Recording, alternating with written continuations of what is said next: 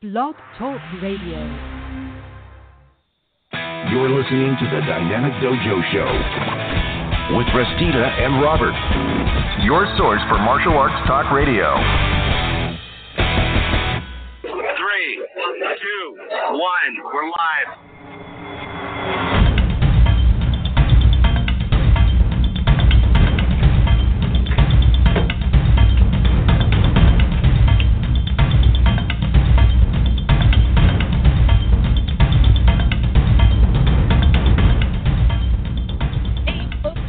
Dynamic Dojo Talkradio.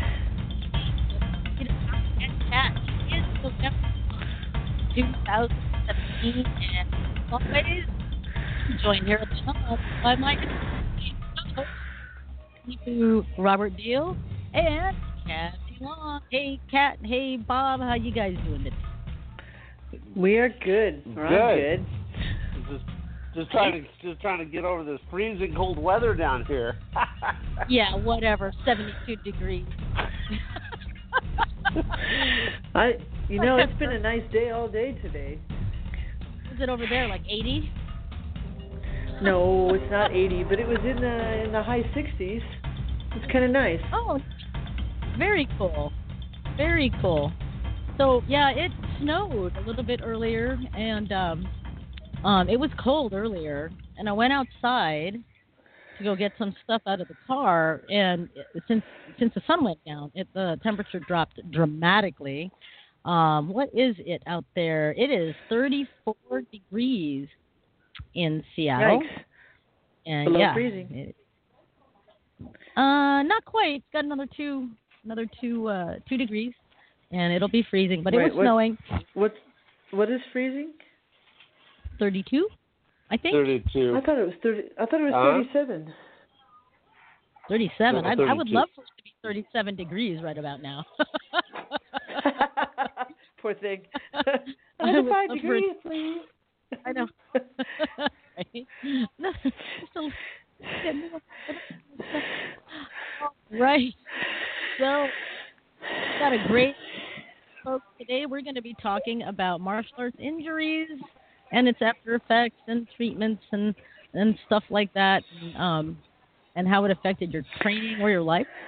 And we want to hear from you guys out there. Our phone is at 630. So we want to hear from you, okay? Our phone number is right down there. Or wait, there. Over here. Somewhere. 347. It's somewhere. 70699. All right, but again, the phone lines won't open until 6:30. If you called in, because we have someone that has called in, you can listen to the show, but we won't be taking questions or anything like that. Well, you shouldn't say 6. So I'd usually be more excited, but what's all the heavy breathing? I don't. Oh, Kat, is your nose still stuffy?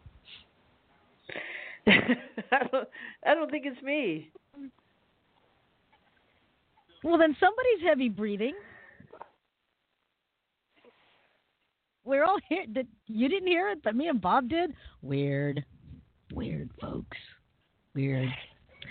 We should tell everyone that freaky story about the time we were on the phone and we heard the funky breathing and whatever that wonky voice said or whatever. Should we tell people that story? It's after Halloween, but yeah, we should. Yeah, go ahead. It's funny. I mean, freaky. It was freaky. So here's the story, folks.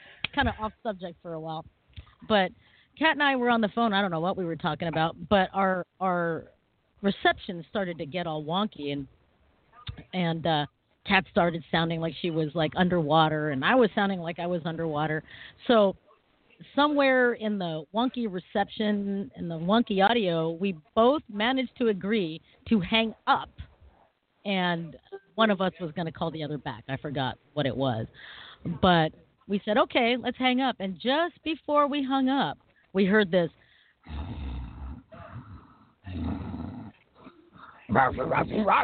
Something like that. I could have sworn it said "get out." Did it say "get out"? Yeah, it was really creepy, and I think it did say "get out." Yeah, it went because it sounded like this, folks. I'm going to do this in my mic.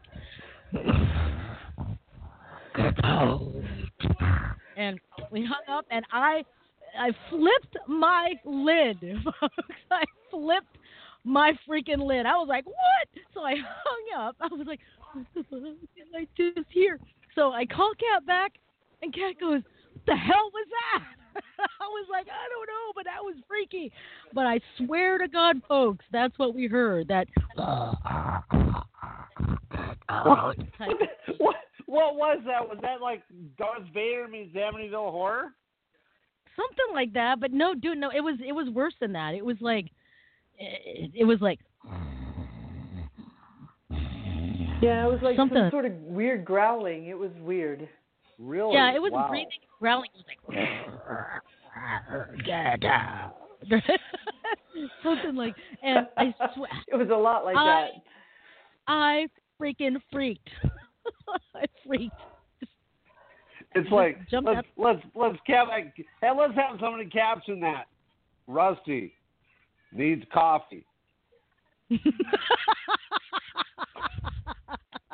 Rusty's hungry. Yeah, that's it. That's what you did. Well, then it would be like this. Food.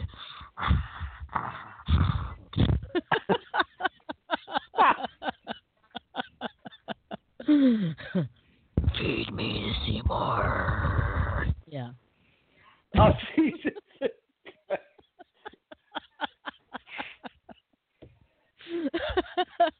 Anyhow, okay, so people have just now clicked off of our broadcast. I'll bet. Who the hell are these weird people? You scared them.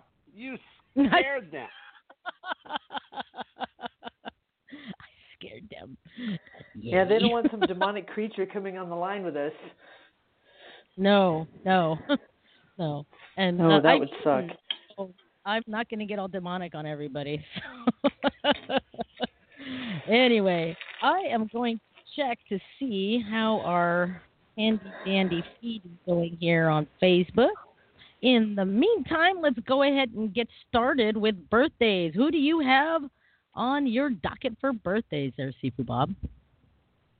This is a good week. On November 6th, we have Master Christine Bannon Rodriguez, Sensei John Bain, Bridget Streb Weitzel, one of Don Baird's students, one of the Fab Five, kickboxing MMA team down here, Nika Hadzik, another one of Don Baird's students, Bo Justice Borden, and one of Craig Carter's old students is now down in San Diego, Mike Dell. His birthday's on the 11th. Oh, nice. All right.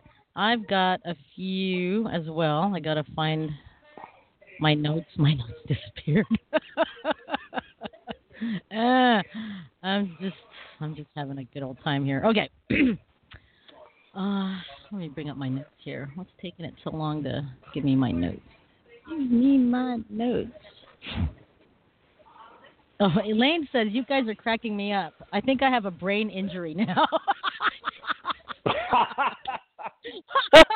Oh, my God. George Crennell, hi there, brother. He says it's 34 degrees in Des Moines. And Des Moines, as in like Washington? Or, Des Moines, Iowa? as in my... Iowa. No, as in Des Moines, Washington, because I think his son lives out in Des Moines. Okay. We got Robbie Lee watching, Mags Heffernan watching, Gary Hernandez, hello, Master Gary, and Janie Larkin, and 40 others already are watching? 40 others? 40? Oh, no. Wow. Yeah. That's awesome. It's right Really? there. It's right there on my notification. 40 other people are watching. So Are you waiting. wearing your glasses? Woohoo! No, I believe her. I am. That's so right there. That's so right there. You are wearing your glasses. Well, no, because I can't read when I'm wearing my glasses. See, there probably is something other than 40. We got all sorts of likes going on here. Keep the likes coming, folks. We like seeing Nice. those hearts. All right, so my birthdays. Today, my former student, Natasha O'Rourke Perry, It's her birthday today. On the 6th, my cousin Gloria Estacio and Rich Soltis out of Vegas are having birthdays. On the 7th, we've got Matt the Brain. Brain. What's his name? No joke. Matt Brain. He's a Del Padres brother of mine. And Pavel Hutlik. And on the 9th, we've got Matthew Stone and Kurt Magnuson. On 11/11, 2 birthdays, former Kajikembo classmate Jeff Janicek and a former student, Maria Coloroso. And that's it for me. What about you, Kat? Who do you have for birthdays? I have a longtime martial artist and military veteran, Craig Lightfoot. That his birthday's on the 28th. And I can't think of anybody else. Oh, all right.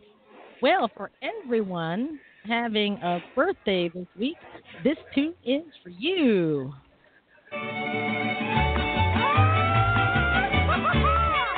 Hola. You! It's your birthday. We're here to party and sing to you. It's from me. Hope you are bueno. The fun will reign the whole day through. From the Gulf to the mountains, the city lights and fountains, we hope your birthday's excelente. You are another year older, so perhaps you should be generally awesome.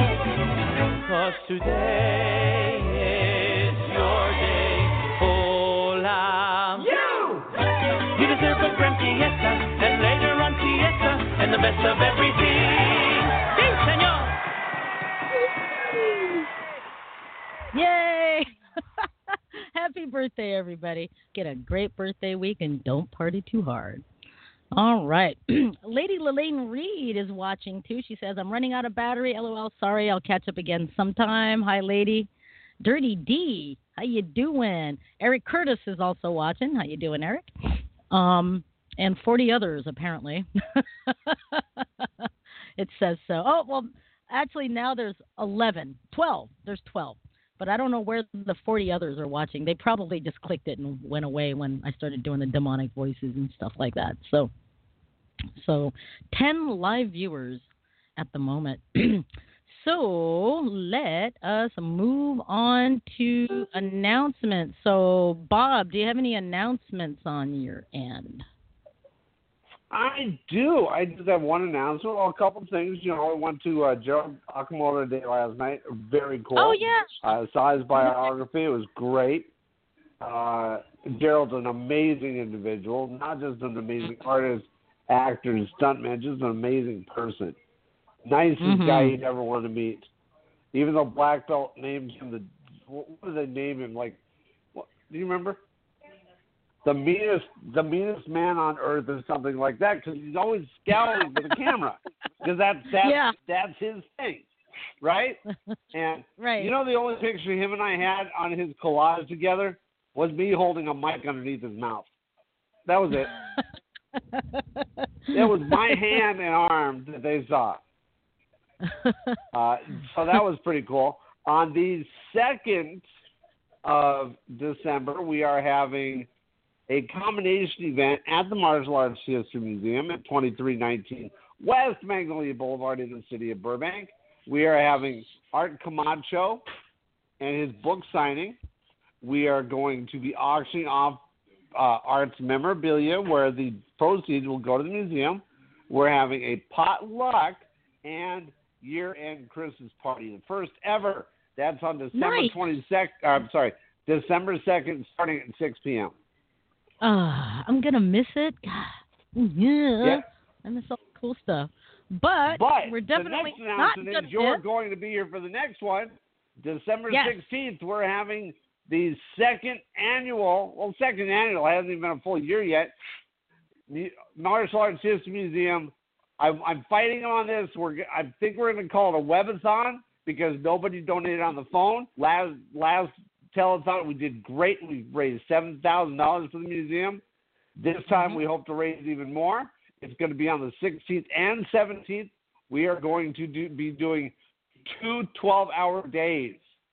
So come on down, join us, bring food. If we're there at 6, bring Starbucks. We're good with that. That's right. That's right. That's good. That is going to be fun. I think it's going to be a little less.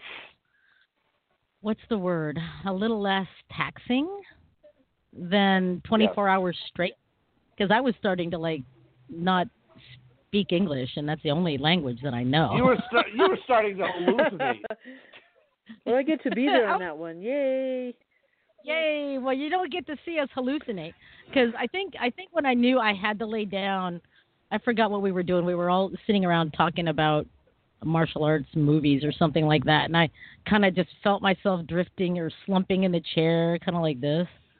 And then somebody said on the comments, "Is Rusty fading?"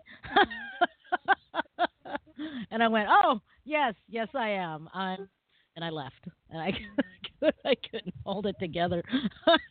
It was tough. Oh my goodness. And let's see. I'm looking at the comments right now. John Lupo said, "Did somebody say food?" And Robbie Lee said, "Don't forget the steak and lobster. I'm hungry." Rick Bear says, "Tacos." What, at the telethon? If you guys want steak and lobster and stuff like this for the telethon, bring it down, buddies. Bring it down. That's right. And we are looking for demo teams, comics, singers, magicians. We're looking for it all. Yes. So if you are interested in presenting a demonstration or a performance, and it doesn't have to be martial arts related. I mean, last year we had musicians, we had singers, we had comedians, we had demonstrations as well. We had it round the clock.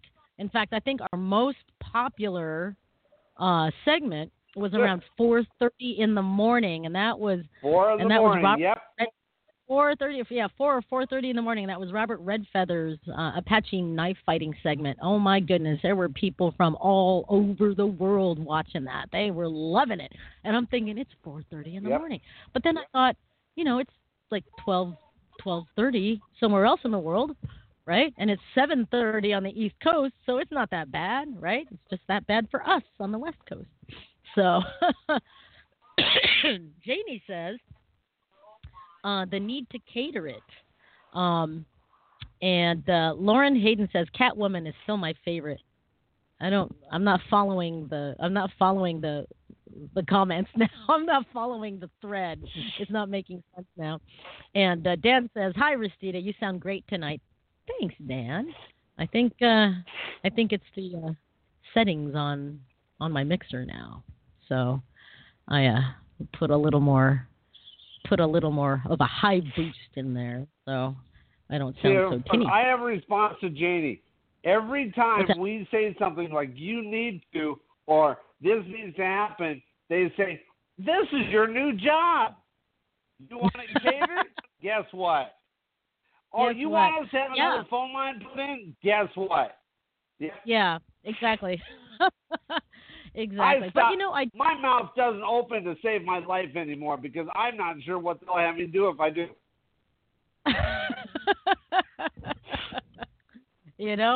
But it's in a way it's a blessing, Bob, maybe because we managed to get all these cool opportunities to do events now because of you opening your mouth. I know, isn't that cool?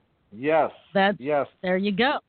Now, speaking of one of the events that we covered this year, just lately, as a matter of fact, was the USA Martial Arts Hall of Fame here in Seattle, Washington. And I am so glad it was last weekend and not this weekend.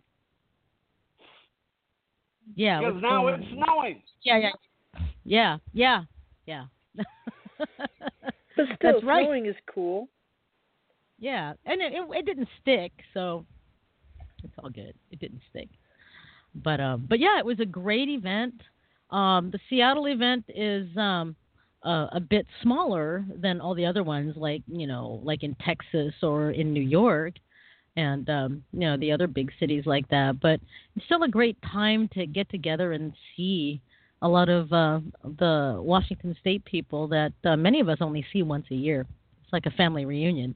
It's pretty cool. Now, both Bob and Kat flew up for the Seattle event. So Bob, I'm going to start with you to kind of talk about it a little bit because, earlier while you were talking, I tried to open a thing of 7-Up and it exploded all over my desk. So, Oh, nice. and it's all over the floor, too, so I need to get some paper towels. You're talking about your take on the USA Martial Arts Hall of Fame last weekend. So, Mike's yours. Oh, it was very cool. I enjoyed it. Enjoyed hanging out with Lori and Jim, and we interviewed Jim for you were telling me it was about an hour and a half. We talked about the Martial Arts History Museum, the USA Hall Martial Arts. I lost my words for a second, but we talked about Jim Thomas's museum. We talked about the competition. It was great because we had the seminars on Saturday, the banquet for the Hall of Fame on Saturday night, and then the tournament on Sunday. I got to meet some people I've actually got on Facebook as friends I have never met before, and I may never see again, but it was really cool to meet them and hang out and break bread together. And I was surprised because I just came up Rusty to support my friends and family and everything else. And at the last minute, I got the Pioneer Award last weekend, which was totally a surprise because, like we said, you and I were discussing it because you got surprised by an award as well. And they were actually, because we're both, we both, and so did Kat, we all are, Kat's the only one that can see worth a damn out of the three of us. And they were actually pointing our awards to us. Now, you got this big hint because Lori turned your award and then pointed at you. And I had no idea. I was like, what, you want me to give this one away? That's what I thought. That's what I thought. You want me to give this one away? She just pointed my award at you, so it was really cool. I was really, really thrilled by it. Everybody was touched.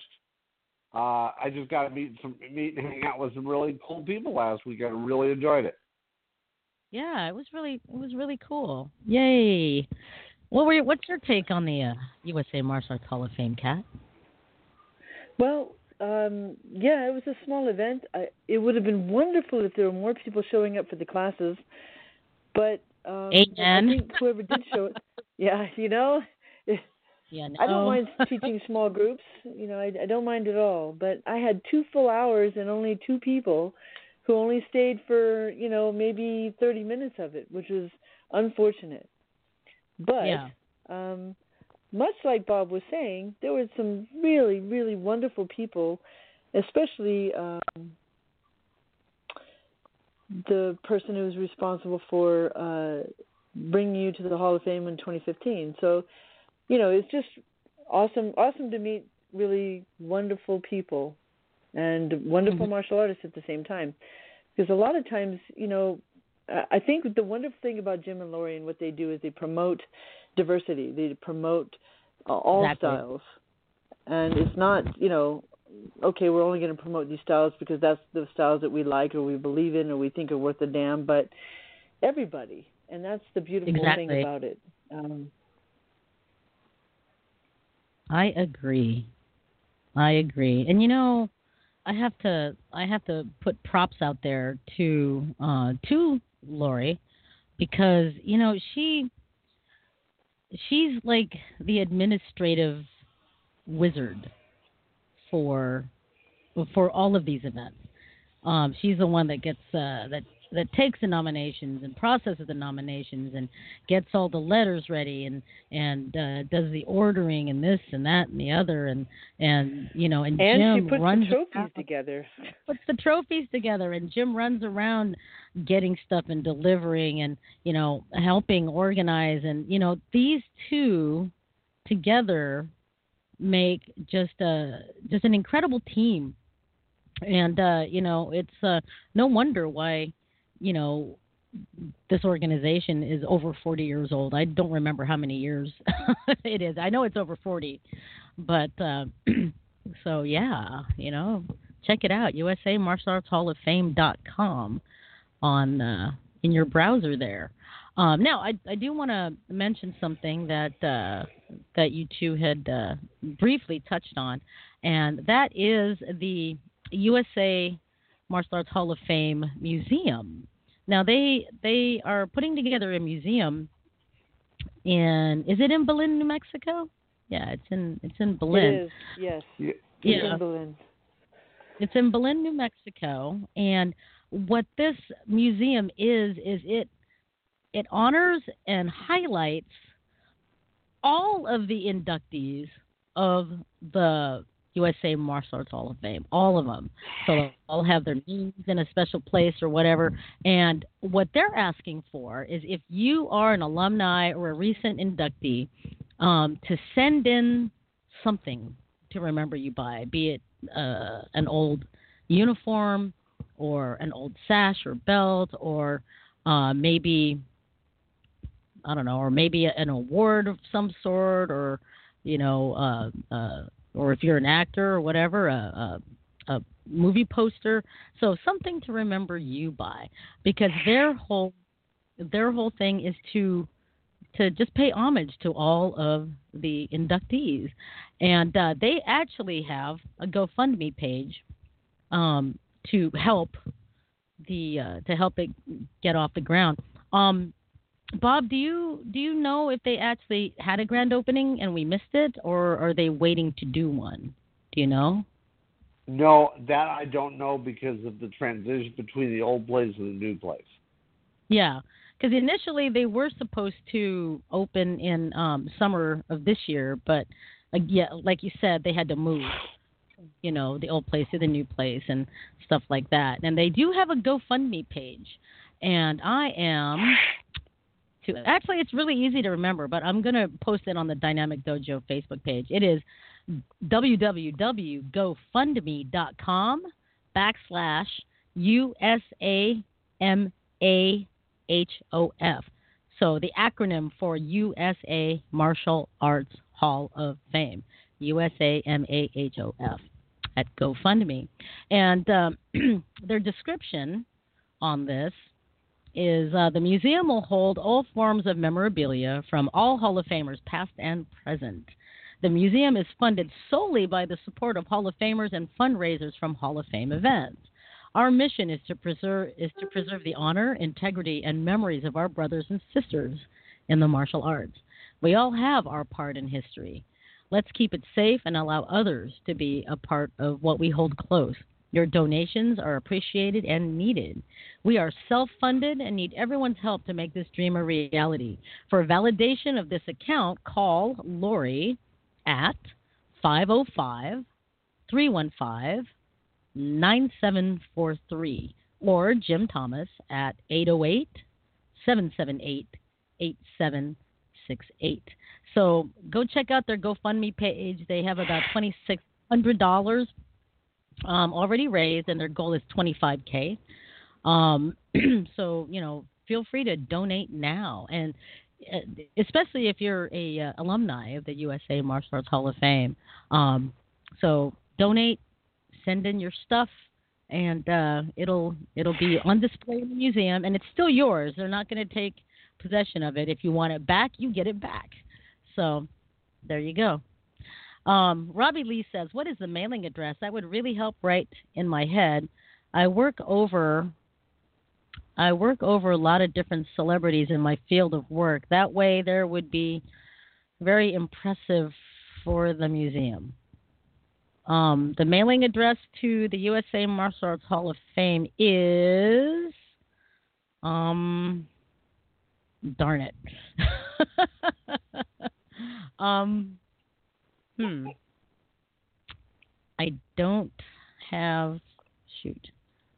don't have a mailing address right now, Robbie, but if you go to www.usamartialartshalloffame.com, I think they do have a mailing address like at the bottom of their page, or they have a contact page with their mailing address. Please go check that out, as I'm not on there yet. So there we go. All right. So Where are we at now? We are at, okay, that's that. All right. So that's our announcements. Let's hand the mic over to Kat. What events or announcements going on your end there, girl? Gosh, I just got done teaching a seminar at Strength and Honor in Rancho Cucamonga, and just what a wonderful group of people that I taught for and had a chance to learn with, I should say.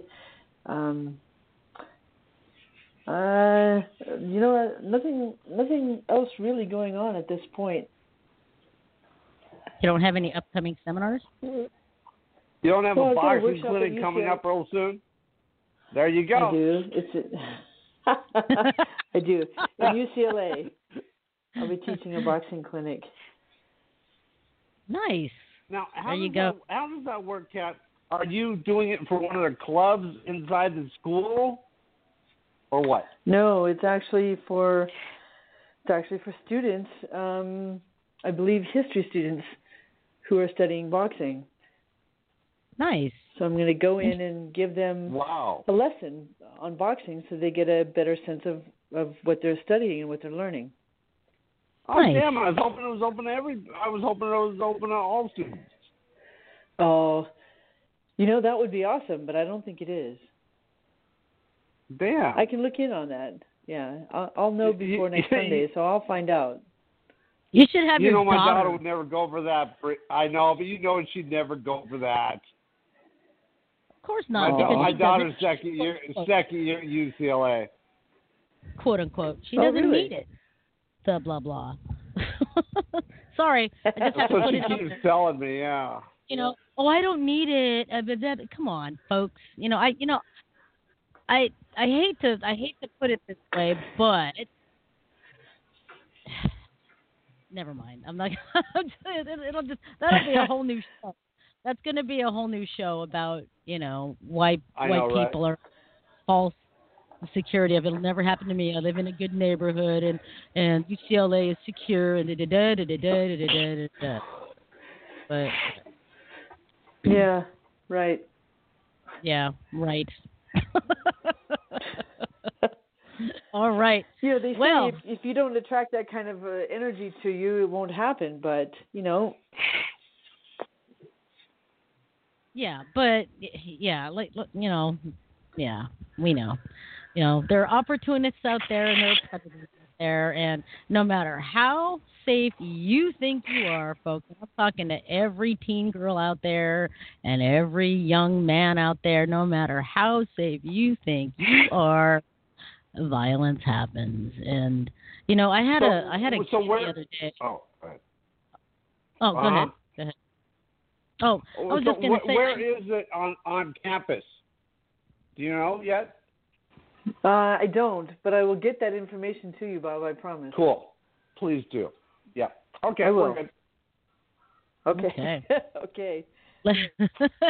You're gonna force your daughter to go? I can't, but I'd love to. Yeah, I hear you. I hear you. All right, let's move on. Where are we at? I think we're at health news. Where's my health news? Where's my health news stinger? I don't know what happened. Oh, there it is. Health news. Oh, nope. Let's do it again. Here it is. Lost my stinger. All right. So this story is all about why adults should lighten up and play also. Okay? It's not just a thing for kids anymore. So, what exactly, though, is play, quote unquote?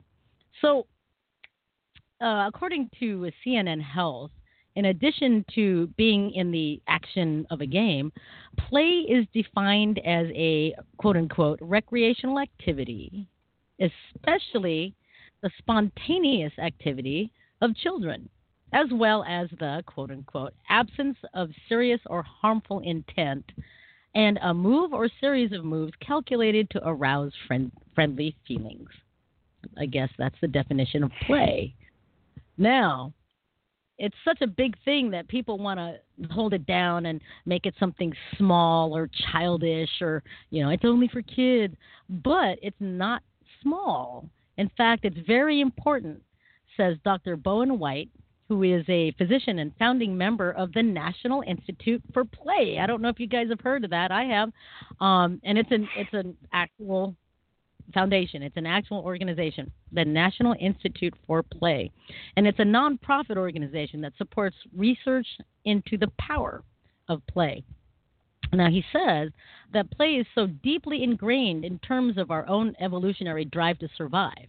He says, play helps us connect with other people because we are open in a way that allows them to feel maybe this sort of safe person to be with and maybe even fun to be around.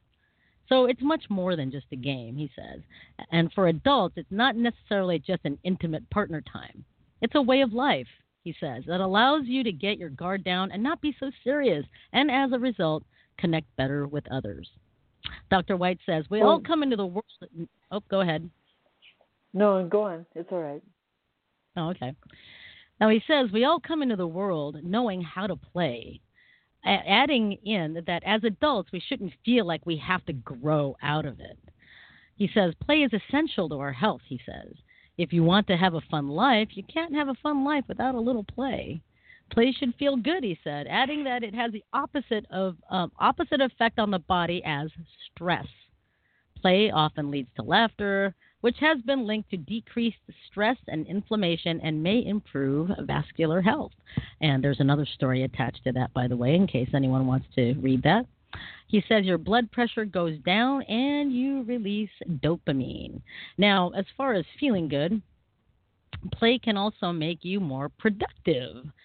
Now, what you get from the culture is work is important and more is better, says White, who consults with companies on creating healthy work environments. Adults instead should figure out how to have more fun doing your work. I mean, that would make sense, right? That would be cool. I wish there was something like that when I was working in the corporate world. Now, people tend to perform better professionally when they're in a state of play, noting that playing with problems at work sparks creativity. And they're not talking about, little games or anything like that, but in that state of play, that emotional and physical state of play of what you're, feeling and stuff like that. Now, many companies are well aware of the power of fun to foster innovation. Google helped blaze the trail years ago when it set up PlayStations with ping pong, billiards, and foosball tables all over the main campus. The company offered free snacks and exercise classes and let hundreds of software engineers design their own desks and their own workstations. Google encouraged employees to play and collaborate, which said it helped with team building and cooperation. Working with professional sports teams, White has taught athletes to play easy, quote unquote, rather than playing hard all the time, by easing up on a grip or holding their bodies a little more loosely. The best performances occur when they're, quote unquote, playing easy. It's a metaphor, he says, for anyone who wants to accomplish a goal. Loosen up a little bit, have fun, and you'll see progress. If you can figure out how to do that, you're going to be a lot happier and be more fun to work with. You'll be happier parents, a better spouse, and maybe even a better partner. Now, there's a little more to this article, but I don't want to take up too much time with it, so I'm going to post the whole article on the Dynamic Dojo Facebook page. So there we go with that. So now, the dolly. Oh, go ahead. Sorry. No, I'm sorry. Go ahead. I'm done. I was just going to say that the Dalai Lama is somebody who's a huge proponent for playing and being curious and childlike in that respect. It makes a gigantic difference in your peace of mind. It does, and I wholeheartedly agree. I love to play. I do too. And as someone who teaches kids, I see the importance of that state of play because, I've met too many instructors that are just so like adamant about, everything's got to be old school, puke on my floor, and you better die on my floor, and I don't care if you're 8 years old, and this kind of thing. And that's all very well and good, if you're going to be part of the military at the age of 8 years old. But, there are some kids that can respond to that. But honestly, everybody wants to be in that state, regardless of how they want to tout themselves as old school and I'm the toughest school in town and junk like that. I mean, my kids, I'm just talking about my kids because I don't know of anyone else, but I know other teachers have experienced this. Your kids learn and retain a lot better if they're not practicing out of fear, if they're not practicing in stress, if they're not practicing and there's so many more benefits, in at least with what we teach in martial arts, using that state of play and giving it a little bit of and giving it that sense of benefit as opposed to, it's just childish, they're just playing games, they're not learning martial arts. Come on, folks. It's good for everybody. Anyway, so there's that. There's my mic drop. So let's move on, shall we? Let's move on to weird news. Right, what do we got for weird news? Well, this is a new one. You know how they're really pushing, it's not okay to drive or ride anything if you're impaired at all. Bikes, people have been given DUIs for riding bikes, of course, driving vehicles, boats, that sort of thing, right? Well, here's a new one. Oh, shoot, it disappeared on me, darn it. Oh, no. My notes just closed. Oh, yeah, there we go. Lakeland, Florida. A Florida woman may have to pony up after police busted her for riding a horse down a busy highway while intoxicated. Polk County Police arrested 53-year-old Donna Byrne and charged her with drunk driving after multiple drivers called 911 to report a woman on a horse was hoofing it down the highway. Polk County Sheriff's officials said a news release that someone called 911 about a woman who appeared confused and possibly in danger. When deputies arrived, they found Byrne riding her horse in the road. Hate when that happens. Officers did a sobriety test and said she gave breath samples that registered blood alcohol level of 0.161, much higher than Florida's legal limit of 0.08.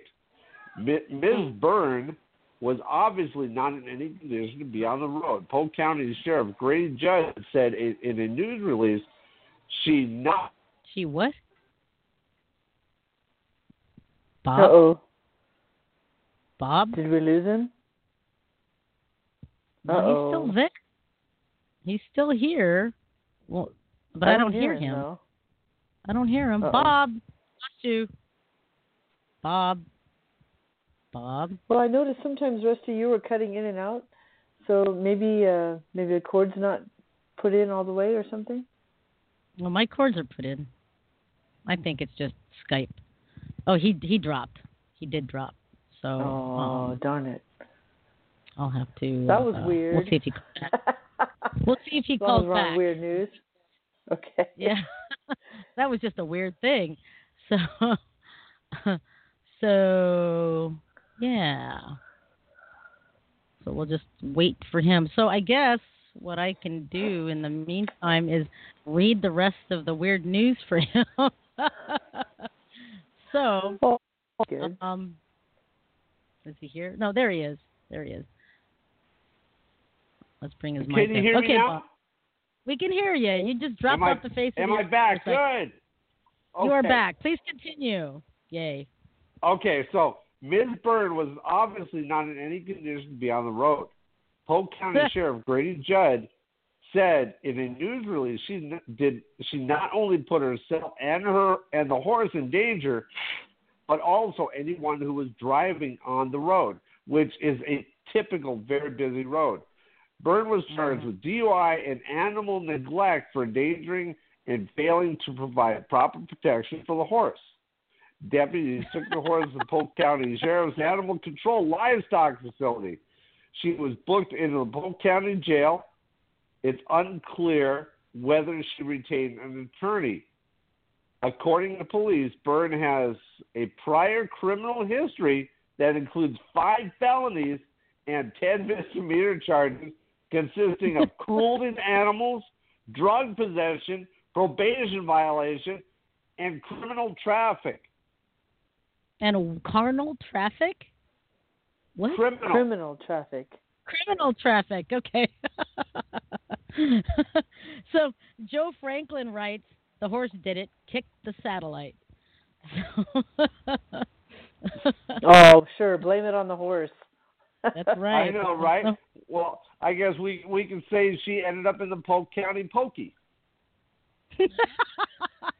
Oh, bad. Oh. Okay, I deserve that. That was pretty bad. All right. And let's hear what's going on in the world of entertainment. Bob's got entertainment. You know, real recently, we've lost some very famous, very, very big entertainment. Fats Domino, Robert Guillaume. Now, this week, however, we lost somebody to suicide. Not a very famous actor, but he had a recurring role on Veronica Mars. It's always very sad, very upsetting when somebody takes his own life, no matter what it is, no matter if they're a celebrity, no matter if they're not a celebrity. But I lost my notes again. All right, 10 a.m. The other day, law enforcement tells TMZ this was Bufanda. His name on here. Well, this sucks. Law enforcement tells that Bufanda, which was on Veronica Mars, jumped off a building in L.A. Damn. And the transient found his body laying on the sidewalk around 1 a.m. Damn. Wednesday. Bufanda left a suicide note that was found on or near his body, which gave the names of his parents along with a thank you to the people in his life. Bufanda's manager, Christian Solem, tells us his suicide comes as a complete shock. Solem says the actor didn't struggle with substance abuse and never showed any outward signs of an emotional struggle. Others named Brad Bufanda, an actor best known for his role on Veronica Mars, has committed suicide, TMZ learned. A rep of Bufanda confirmed with TMZ that the actor did commit suicide on Wednesday, but the details of his death are unclear. Brad had a recurring role as Felix Tubes on Veronica Mars during season 1 and 2. He also appeared on other TV shows like CSI Miami, Malcolm in the Middle, Boston Public, and Days of Our Lives, and had a part in the 2004 film A Cinderella Story. That's sad. That really is. You know, it's interesting to hear that, you know, he had no outward signs of any kind of emotional struggle, no substance abuse yet. Something was definitely going on. Mm-hmm. Absolutely. Yeah. It could have been depression. You know, my brother-in-law took his own life from depression, and nobody knew it. His family, his wife, his kids. He had no outbursts, no nothing. It was really a shock to everybody. Wow. That's wild. John Lupo says Fats Domino surprised me. He said he had no idea he was still alive. I didn't either. I thought he was gone for years. I thought he was gone. So did I. I thought he was gone for years. So, go figure. All right. Well, it is. And Robert Guillaume. I hadn't heard about Robert Guillaume in years either, but I didn't think he was dead. Yeah, I had no idea. No clue. We have Master Clark Tang watching. How you doing, Sifu Clark? Melissa Alexander from BC. How you doing? And Ted Mattingly from Hawaii is also watching. Aloha, Ted. Aloha from Seattle to you too, brother. Joe Franklin says, I don't understand why people give up their one chance on Earth. We're only here once. I don't know. I sometimes Not true. think, well, you know, I'm not gonna argue. John Lupo says that's called the Mandela effect. Like when you think something happens and you're sure of something that happened and it's not, and this and that and the other. So it's called the Mandela effect. So if you've never heard of that, Google it, folks. All right, let's do this. We're gonna. What's that? Wait, if you think something happened and it didn't, that's the Mandela effect? Something like that. Yeah. Yeah. I'll have to look into it. Yeah. So, anyway, so Ted, send over some of that Hawaii sunshine over here to Seattle because it's mother freaking cold over here. It's cold. Yeah, but don't bother about LA because we're warm enough. Yeah, shut up. Shut up.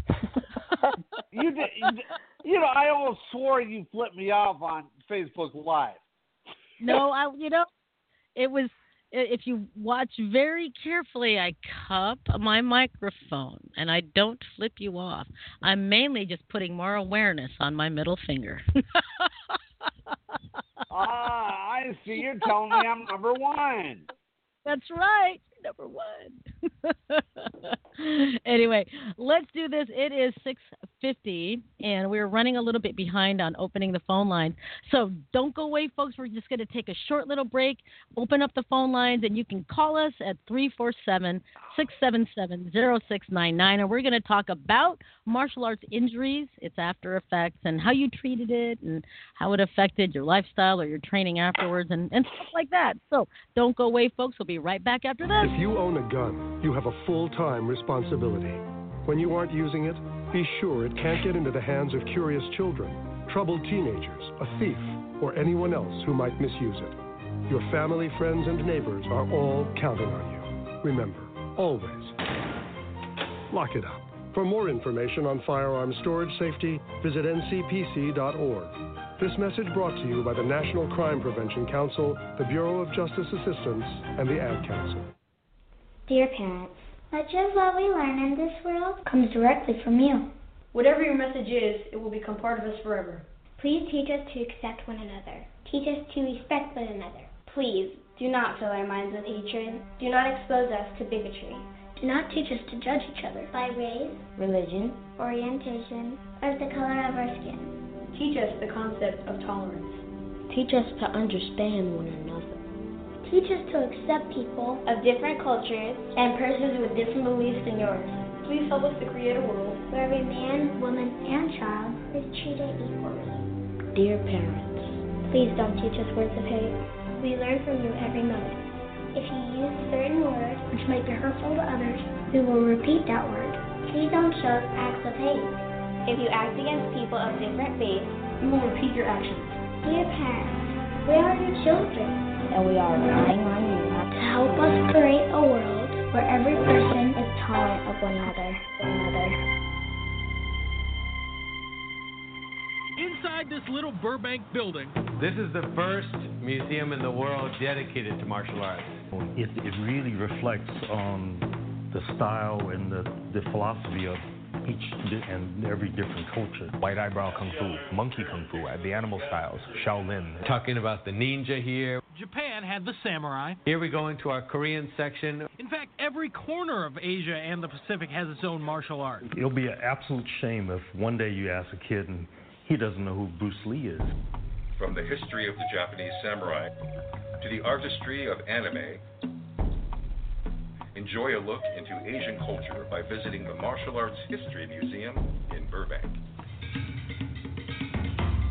Hi, this is Frank Dukes. This is Joe Douglas Wong. Hi, this is Kumulua Michelle Manu, and you're listening to Rosita and Bob on the Dynamic Dojo Radio Show. The only place to be to get the real scoop on the real things that are going on in the martial arts world.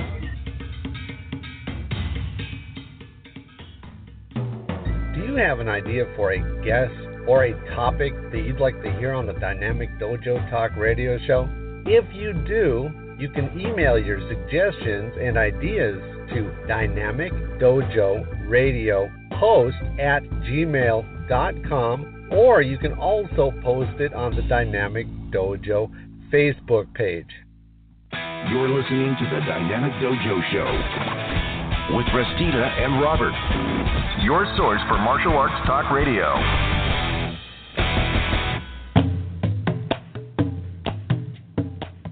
Okie dokie, and we are back. If you're just now tuning in, this is Dynamic Dojo Talk Radio with Restita, Robert, and Kat.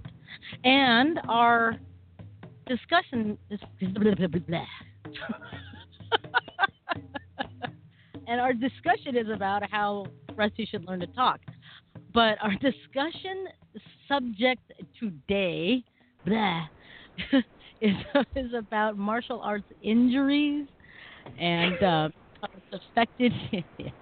it's affected you and your lifestyle, how you treated it, how you healed from it, and all that kind of stuff. And we want to hear from you. Give us a call, 347-677-0699, or if you feel like typing a lot, go ahead and type down in the comments below.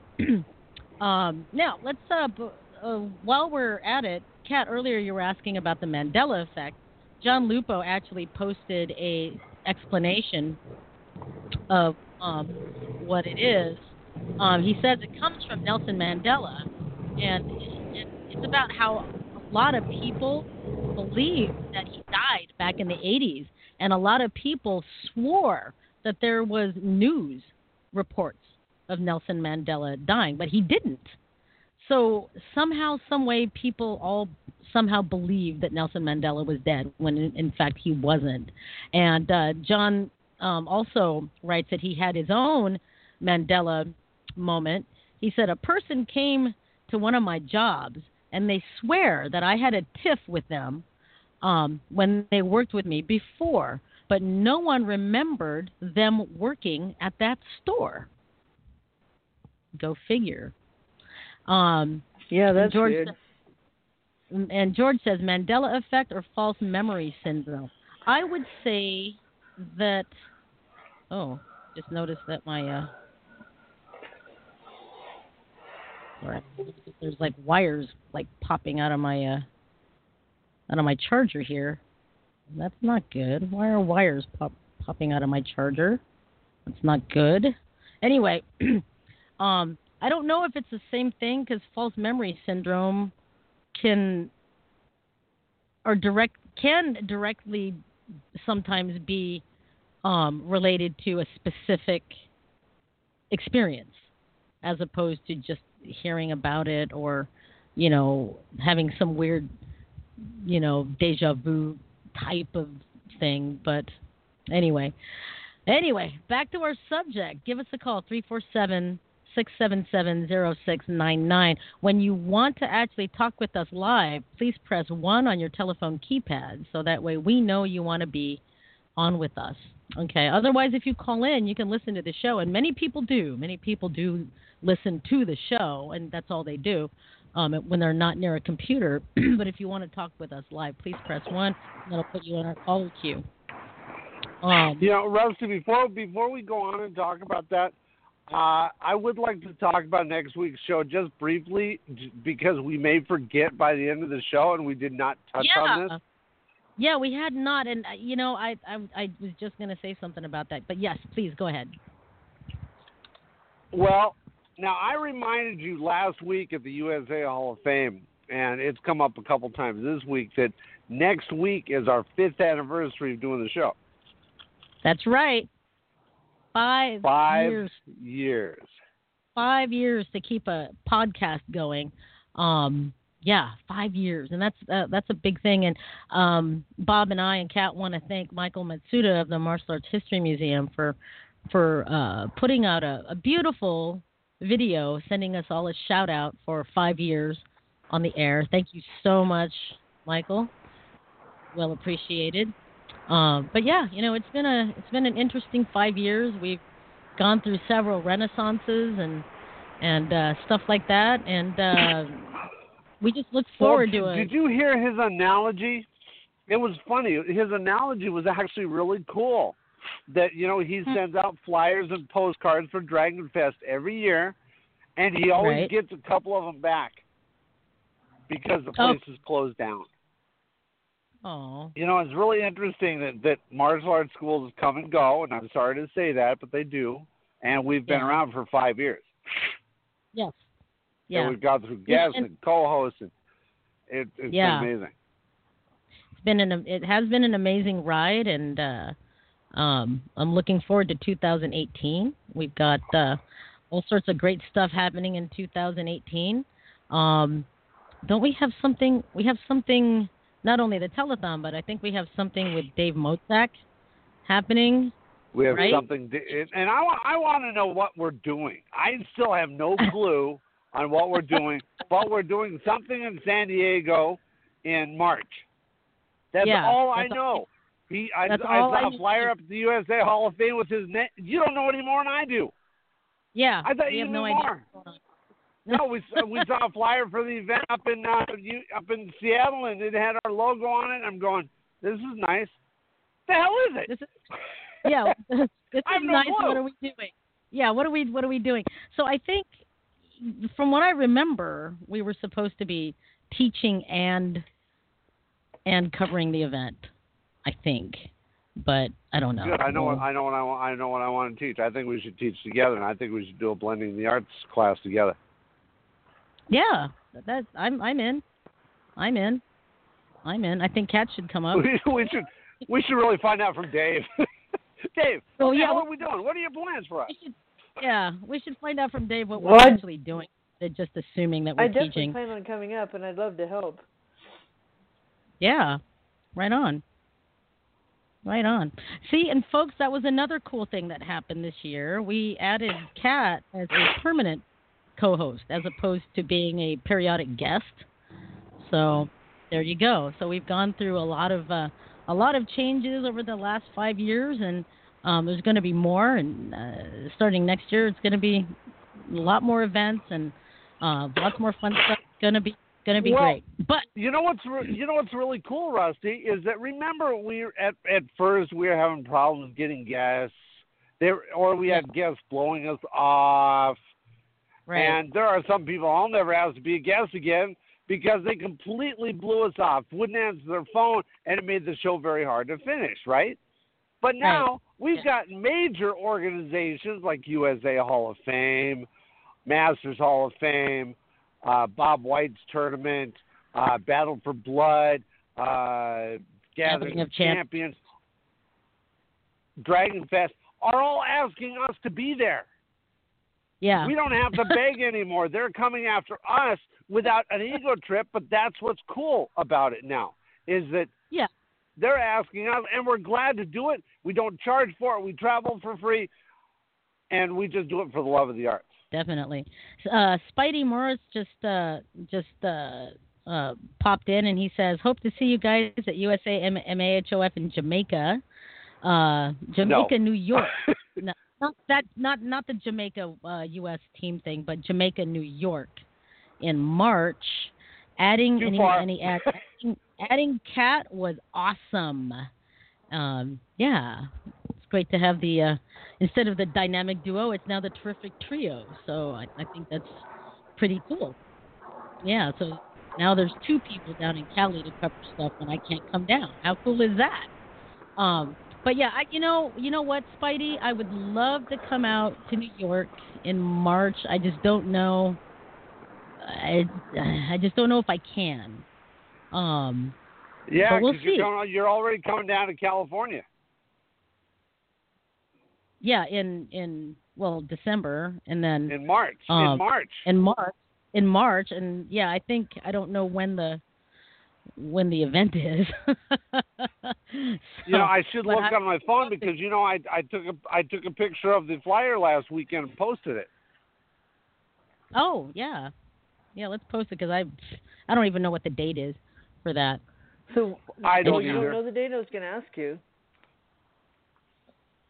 Bob would know better than I would what the date would be. I don't know squat. You know that. I'm a guy. I don't know anything.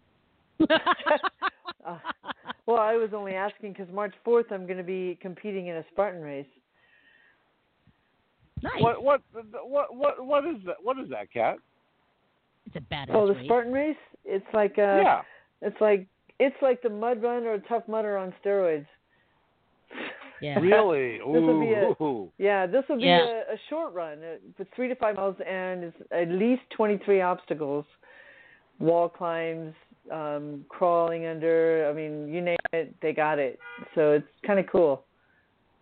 I've done a Tough Mudder and a mud run, so what the heck? Why not? I've only done Susan B. Komen runs for the cure, and that's it. I've never done any of the obstacle runs or anything like that. They're so much fun. It's like a gigantic playground. I love it. Well, if I wanted to go do something like that, I would have to take my team, and we'd have to train. Yeah, cross country. That's it. Awesome. That's what Joe says. All right. David is waving at me. Okay. Well, hi, David. All right. Let's talk about injuries. Injuries and what type of injuries have happened to you? We want to hear from you. Give us a call, physical call on the phone, 347-677-0699. Let me say that number again, 347-677-0699. In fact, here's the number right here, 347-677-0699, right down there. I'm going to leave this up so no one can ask me, what's the number again? I lost it. It's going to be right down here. Okay. So who wants to start with injuries here? What about you, Bob? Let's start with Bob. I was hoping you were going to start with Kat because she's had way more than I have. The biggest injuries I've had are hyperextension, where I've had an injury for years. And I was working out with somebody in Chinatown, hitting the pads. I was launching the right cross when the instructor clicked the sticks together to stop, and he dropped the pads. And my arm went snap. Oh, it hurt for months. And of course, Makiwara training, bruised knuckles, cut up knuckles, banged up shins, the normal stuff, not like what Kat's ever gone through. Robbie says, what's the number again? I lost it. Very funny, Robbie. Very funny. Now, I don't Aaron know, Robert. Huey, I think. Oh, go ahead. No, I was going to say Aaron Huey had written in, and she said, you know, some of those types of races, like the Spartan races, have very interesting injuries. And I wrote, what kind of injuries? So let's hear back from Aaron. We're going to hear back from Aaron here in a few minutes, I think. Uh-oh. Rut-row. I don't think it could be anything worse than what I've already had happened to me. But I think, Bob, that Rusty has probably had far worse injuries than I have. I don't know about that. You know what this would be called if two guys were going at it like this? I don't want to say, but this is what it would be called. It'd be a dick measuring contest. It'd be a dick measuring contest. Yes, exactly. No, so it's let's not do even this. about that. It's just that I'm bowing down because I know Rusty had a really severe back injury in the middle of a competition. Yes, very. And then won the competition with a severe back injury. Isn't that amazing? So jacked herself up and still won. Right, and there's no topping that. I'm not trying to. I wouldn't even bother trying. I mean, yeah, it's not good. Yeah, that's pretty much what it was, Bob, was a jack up thing. But I'll tell people about that after we're done with Kat. Oh my God. Let's talk Kat. Where do I start? I know, right? See? All right. I mean, multiple broken bones, and I think one of the worst ones was breaking my ribs just before my first world title fight. And okay, see, I mean, they were just. That's just about as bad as like injuring your back and not feeling your hands and feet. That's about as bad because you can like puncture things. I don't think it's. You're right. I could have.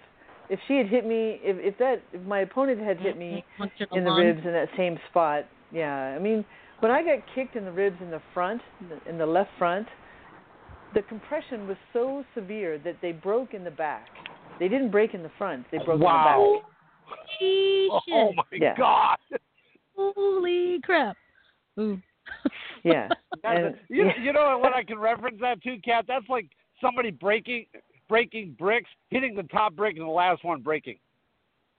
Right? There you go. That's crazy. That's what happened. That's crazy. Yeah. See, concussive energy transference. That's crazy. Right. Yeah.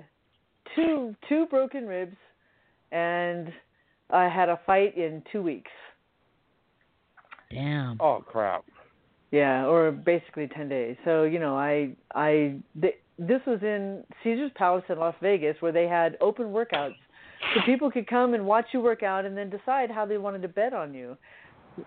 If they, depending on how you worked out in front of them. And, you know, with broken ribs and my ribs taped and big old baggy T-shirts on, you know, I couldn't tell anybody. So, you know, I just would barely touch the bag. I could barely move or breathe, for that matter. And I just faked it. But during the fight, I felt no pain whatsoever. I had so much adrenaline pumping through me, I felt nothing. I mean, as far as pain was concerned, I felt no pain. All I noticed was that, you know, it's a little difficult to breathe. But I was used to that because I spent years having asthma and sinus infections, and, you know, I spent years not being able to breathe and function just fine, which is not good. Dang. But, yeah, I think one of the most telling moments. Yeah. You get used to things. Yeah. Your body's pretty resilient. You know, you just learn to adapt and deal with it. But I think the defining moment was after the fight was over, the doctor had to come and check you out because I had a world title fight scheduled 30 days later in Nevada. And in the state of Nevada, you could not have a title fight within 30 days of each other. It had to be 45 days. And in order for them to bypass that, the doctor had to come and check you out and make sure you were perfectly fine to compete in 30 days for another world title fight. So I'm sitting there in the dressing room, and I just said, look, guys, keep your eyes out on the window and look for the doctor. When he's coming, let me know. Meanwhile, I can barely move. I can't breathe. I can't move. I'm screwed, right? Oh, man. So they said, oh, he's coming. So I sit up straight. Doctor walks in, and he goes, how you feeling? And I sat up, and I looked at him, and I smiled, and I patted my ribs in the front like that really hard, and I said, I feel great. And I said it with perfect breath. He walks up to me, he grabs my hands, he looks at my hands. He goes, oh, okay, no puffiness there. He saw a little bit of puffiness on my cheekbone. He checked it out. He goes, oh, no breaks here. And he checked my eyes and my ears. He checked my heart. He checked my blood pressure. Then he goes, any other injuries? Do you have any injuries at all? I said, nope. No, okay, you're good to fight next month. Thank you. Turned around, walked out. As soon as the door shut, I slumped over and went right back to not being able to breathe again. Holy crap. You know, it's amazing what the mind does when you know you have to be on. You know what I mean? That's just it. The mind is in complete control. It's amazing what you can do with your mind. And what your mind will tell your body to do if it listens. Well, and it will listen. You just have to be. Your will has to be strong enough. Yeah, definitely. It is no way amazing. I was going to miss that second fight. Yeah. It is amazing. Have you? That's happened to you at least a few times, right, Bob? I mean, you've done demos and probably you get whacked in the hand or whatever. I had one. This guy had like no control. This guy took me down and slapped me in the face.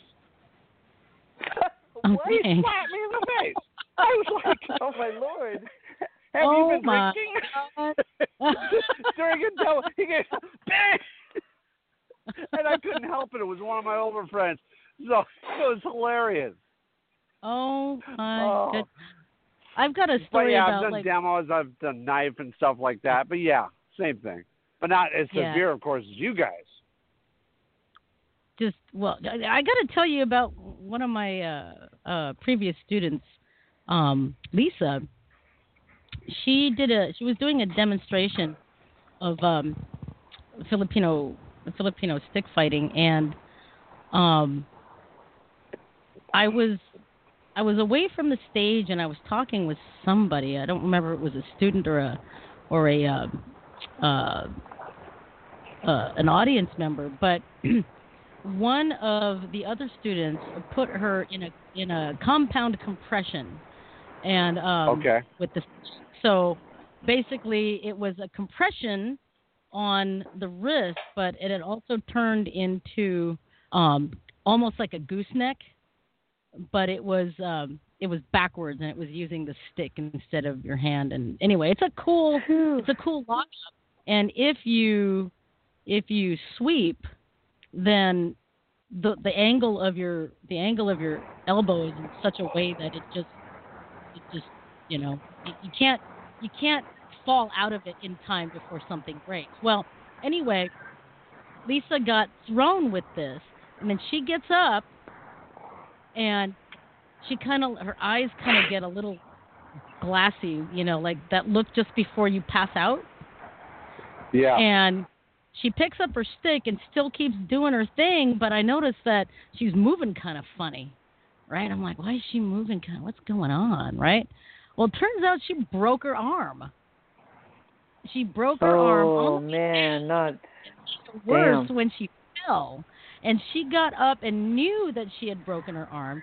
She described the pain as, she said it was just the worst pain she'd ever felt. But, nothing. I know that pain. Yeah, she just thought, oh, my God, somebody just cut off my arm right now because it hurt less. But she finished the demonstration. Working the rest of the demonstration, holding her stick in the arm she broke. Yeah, and that's how the mind works. I was like, pretty holy awesome. crap. And she comes up to me and goes, Sifu, I think I broke my arm. I'm like, what do you mean you broke your arm? What? She's like, I think I broke my arm. And she showed me her arm, and her forearm was all like swollen and gross, and just, I'm like, oh my God, we need to get you to the hospital. Yeah, she had her arm in a cast for a while and still came to class and still kicked ass with that cast. And people found out what it was like to get smacked with a cast. Yeah, exactly. So, but your whole thing about like telling the doctor, hey, I'm fine, when you just want to die. Yeah. Let's go ahead and take a call. We've got area code 682. 682. You're on Dynamic Dojo Talk TV. Who's this? Area code 682. You're on Dynamic Dojo Talk TV. Who's this? Talk area TV? Code 682. Ooh. Hello? Area code 682. We can't hear you. Yeah, it's me. Hi. Hi, me. Yeah, this is George. What's up? Oh, hey. Hi. What's up, George? What's up, George? What's up? What's up, guys?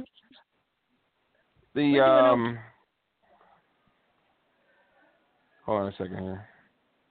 Okay. All right. The only injury that I can remember, I was in Germany, and I was at a tournament there, and they had all the black belts. I was one of the black belts that was there, and they had us referee the sparring for the tournaments. So I was in there refereeing, and they had this one kid. His master was, I think he was Korean, didn't speak a word of English. The kid was Turkish. I'm not sure how they communicated back and forth, but that's the way it was.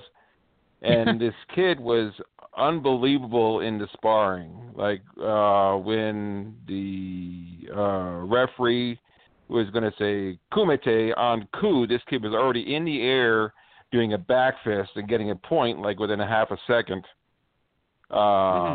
in the fight, right? Well, he's progressing through the tournament pretty well. And he gets to this one guy who was like had him by like a good foot. The kid was like maybe 5'7", and this German kid was like 6'3", 6'4", and the German kid was pissed off because this Turkish kid was going through all of his friends throughout the tournament. So the German kid, as soon as the referee says kumite, the kid's up in the air, getting ready to do a back fist. The German kid just grabs him, throws him down on the ground, and starts wailing on him. All right, and they had a rule in this tournament that if you draw blood, you're disqualified. Right. So, Dang. and basically, this German kid basically broke this kid's nose like 5 different ways. There's blood all over the place. So the German kid was disqualified. He's walking off the mat with a big smile on his face. And then referee tells the Turkish kid, go to your sensei, and we'll see if you can come back. So the sensei got his nose to stop bleeding, and so he's back for his finals match. And so as they're getting ready to fight, this little trickle of blood comes down his nose. And the referee says, hold on a second. You can't fight because your nose is still bleeding. And to look at his nose, you could obviously tell it was broken. It was like going 3 different directions, you know. And so the referee was telling the kid, I'm sorry, you can't fight. I'm sorry, you can't fight. And the kid goes, I want to fight. So, I'm sorry, you can't fight. You're bleeding. The kid takes 2 steps off the mat, goes to his nose, and you can hear his nose going, and he just blows his nose on both sides, both nostrils, to try to get rid of all the blood that's in there. And you just hear the nose going back and forth, and he jumps back in the match. All right, I'm ready to fight now. And the guy he's about ready to fight looks like he's basically shitting bricks. He's like, I don't want to fight this guy. Oh my god, he's gonna kill me, you know. But it was like that was just amazing just to watch, you know. Wow. So this wasn't your injury. This was something. Oh no. This wasn't my injury. No. Oh, okay. Right. Well, I was just watching this kid, you know. And you know, and the pain of the broken nose wasn't even registering at all in his head. Dang. Well, what injuries have you gotten? I mean, you know, you did Taekwondo. You had to have gotten some injuries. Oh, let's see. I was doing a breaking demonstration, and so I had these like clay roofing tiles. And it's all right, fine, all right. I want you to hold this one here, and I want you to hold this one here. I'm going to go ahead and put a blindfold on my face, and I'll go ahead and I put them just the right place where I was going to go and break them with 2 straight punches. No problem, right? Well, they were set perfectly for me to break them with the front punches, but as I went in to punch, one of them broke no problem. The one on the left side, the person who was holding the roofing tile took it into his own head to say, well, if I push the roofing tile into his hand, it will break easier. Right. So in doing so, the roofing tile was not where I had placed it, because I was blindfolded, so I didn't know where this roofing tile was. So it was not where I placed it. It was like a good 6 inches further in. So my hand did not hit the roofing tile the correct way. So I ended up breaking 2 fingers, and one of the knuckles on my left hand is like permanently, you know, higher than the rest of the knuckles, basically. Oh, right. Yeah. You know, that reminds me, the one of the funniest but, like, I guess ugliest injuries I ever had was not even martial arts related.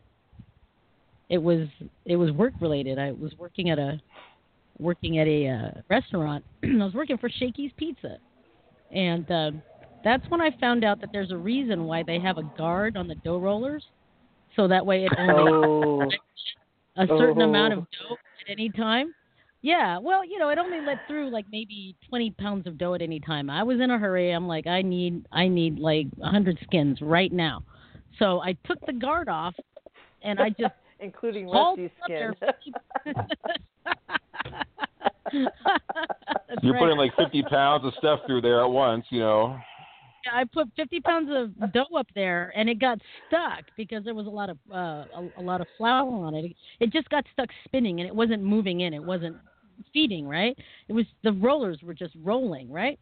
So, I've got like some thing here to kind of illustrate what happened. So there's another roller down here, right? So it's kind of like this, with the dough rollers, and they roll like this, right?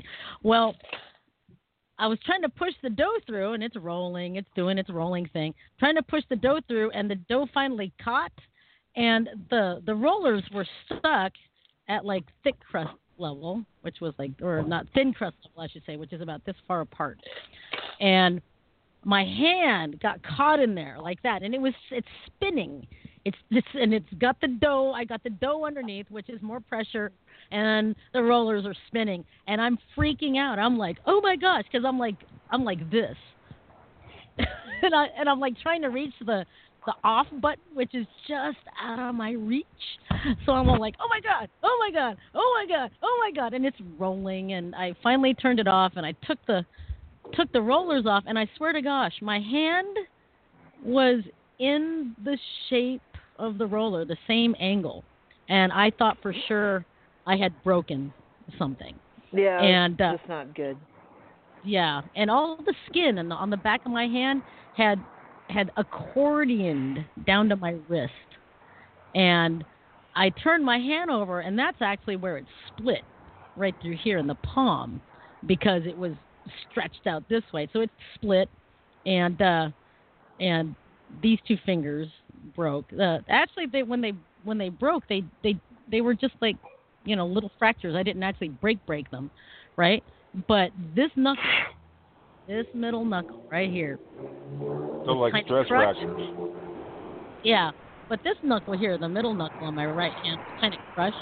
So to this day, I have permanent adhesion on there. I don't know if you guys can see, but all the skin on all my other knuckles moves around freely, except for the middle knuckle. I can like push like on the skin there, it stops all around it because it's stuck. The fascia is stuck there, and yeah, and it's noticeably bigger than the knuckle on the left. And let's just say I know when it's going to rain. Yeah, I bet. So in Seattle, you heard all the time. I heard all the time. Well, unless it's like spring or summer. In the summer, I'm great, but like days like today, and sometimes I can actually hear it make that noise. It's like kind of weird. But, so that was one of the ugliest injuries I had. And what I did is I took a towel and I put it over, and I ran out to the front, and I went up to the assistant manager, and I said, "Hey, I kind of hurt myself back there." And he's like, "Oh, you need a Band-Aid? They're in the office." I'm like, no. And I went like this, and he goes, "Oh my God!" And he picked me up. He literally picked me up. Lance is this big hulking guy. He picked me up, and he ran me into the back room and threw on the mop sink water and put my hand in there, and I'm like, "Oh my God!" And it was like warm water on raw skin, and, not good. Yeah. So I was like, "Get off me! Get off me!" And I was like, "God damn it!" Now every cuss word that came out of that back room that people could hear came out of my mouth. That hurt. But what I did, because I was just being stupid, and I knew that LNI probably wasn't going to honor my claim because I made the choice to take the safety apparatus off. So probably not. Yeah, probably not. Yeah. So You just gotta let that go. Yeah, so I took the skin and I accordioned it and patted it over my hand and put a big gauze dressing on it and wrapped my hand up really good, and I continued rolling dough. But for like a week, this is all I could do with my hand. I'm sitting there rolling dough and with the rolling pin, but I couldn't close my fingers, right, because it hurt too much. But after a while, I got mobility back, and it healed up really good. There's really no evidence of anything that happened except there's this one little tiny dot underneath my knuckle, discolored dot that kind of reminds me of where everything attached when it started to heal, and that's it. So, the wonders of coconut oil and stuff like that. So, anyway. Yuck. No doubt. Hey, Rusty, can we take another call? We got somebody else to press 1. Okay, let me get back here. All right. So we've got area code 417. 417, you are on Dynamic Dojo Talk TV. Who are we speaking with? Hey, Rusty Hello? and Robert, it's Tony. Hey, Tony. It's been a while. How you doing? Yes, it has. I'm doing great. Yeah. How about you? Really good. Doing what are you well, up to, my man? friend. Well, I saw that this one was about martial arts injuries, and oh boy, have I got a doozy for you. Okay, let's hear it. Let's hear it. You know how normally they tell you, don't go out of your element. No matter what it is that you're doing, if you're not prepared for it, don't go out of your element. Well, I wasn't prepared for it. I had a student of mine who was a very good friend of mine, a very gifted student, in fact, and he was gifted not in Kempo, he was really gifted in Taekwondo. Now, nice. I took Taekwondo really early on. Like at age 7, I was taking Taekwondo, and I did the dumb thing of watching him jump up and spin kick and do all these beautiful kicks and stuff that kept me at a distance, even though I was sparring with him in class. I was sitting there thinking, surely I can still do that kind of thing. I mean, come on, I've got all the gumption in the world, Is this one of those hold my beer? Hold my beer moment, is it? Right. Yes. So hold my I jumped up in the air and I did what I thought was going to be like one of the greatest moves in the world. I did a jump spinning back kick that I knew what I was going to have to do when I hit him with it, because it actually landed, which first surprised me. I actually caught him with it. Oh, wow. And then I landed on the same foot that I kicked with, so I was super proud of myself. But have you ever just about had an injury and your whole body goes, nope, let it go. Nope, you don't got this. Nope, this is not how it's going to work out. Well, that's what my body was doing. As I had landed that ever so beautifully on our matted floor, my whole body was screaming. And all of a sudden, there was this wicked, nasty snap out of my foot. And sure enough, I had broken the metatarsal right behind my pinky toe. Ooh. Because of doing that move. And I did it just right and just everything except for the landing. And I'll never forget it, because he walks up to me. See, his name is Dennis Davis. And he walks up to me and he says, you just located it. Let me pull on it. I said, you touch this and I'll pull on your pecker, sir. It is not dislocated. Oh, it was searing pain. I knew it wasn't dislocated. Pull on your pecker, sir. That's right. I said that right too. So, we're gonna have to remember that. Sure enough, we went to the hospital over that one, and of course it was in fact broken angularly, so they really hated me. Had to put pins in it, the whole 9 yards. But that was probably one of my favorite breaks. Oh my God! I know. Oh my God! Right? So, let's see here. Somebody commented with, I forgot who it was. Oh, it was Joe Franklin. Joe Franklin says, I hear Jean-Claude, ouch. And in my head, I'm saying, dude, that's a Jean-Claude Van Damme. That's exactly what went through my head. Jean-Claude Van Damme. Now, one of my most unfavored ones, if you have time for one more. Of course. Was sparring my stepdad, Master Matassa. And have you ever taken a left when you should have taken a right? Uh-huh. Well, yeah. I'm fairly certain that almost everybody has, yes. And I stepped incorrectly. I stepped to my left. He was coming in with a left hammer fist, which would have hurt. Don't get me wrong. It really would have hurt because he would have hit me right in the forehead with it. But as it turns out, I stepped and I dropped from a neutral bow into a forward bow, and I was shooting my right punch, which was going to go up and underneath his hammer fist. Do you see the problem here yet? Oh, no. No? Well, it hit me right in the clavicle. I know what, the point. I see the problem. And I'm like, oh, no, yeah. My God. Okay. Clavicle driving the point of the clavicle right through my chest bone. Right through the cartilage there. It ripped it right out of there just beautifully. Yeah, I became rather unconscious then. As that ended. I don't remember a whole lot of that. I remember the hospital and everything else, but not really right after that hit. I don't remember much of anything. Oh, my God. That was my least favorite break. Lord, that doesn't sound like fun at all. Yes. No, it was not. It ripped it right through the sternum.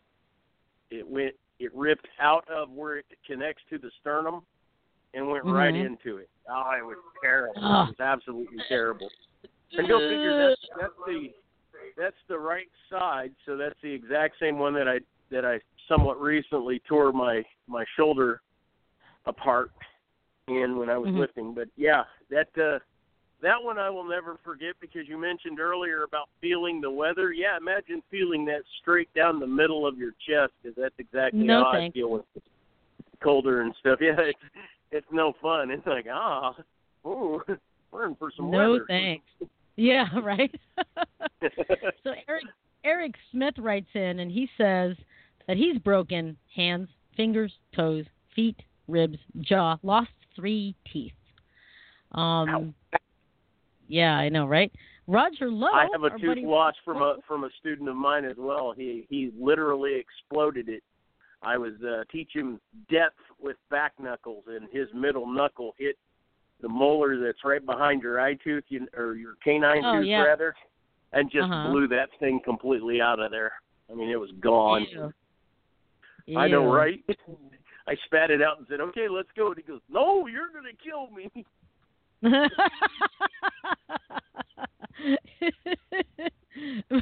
You know, I had gone like almost 20 years without ever getting a black eye. I mean, I had like sprained ankles, broken fingers, broken wrists, blah, blah, blah, blah. But I'd never gotten a black eye until really? Black belt. Yeah, never. Ever. Man, I've gotten kicked. I can't begin to tell you how many black eyes. Yeah, same here. I look like a raccoon going to school.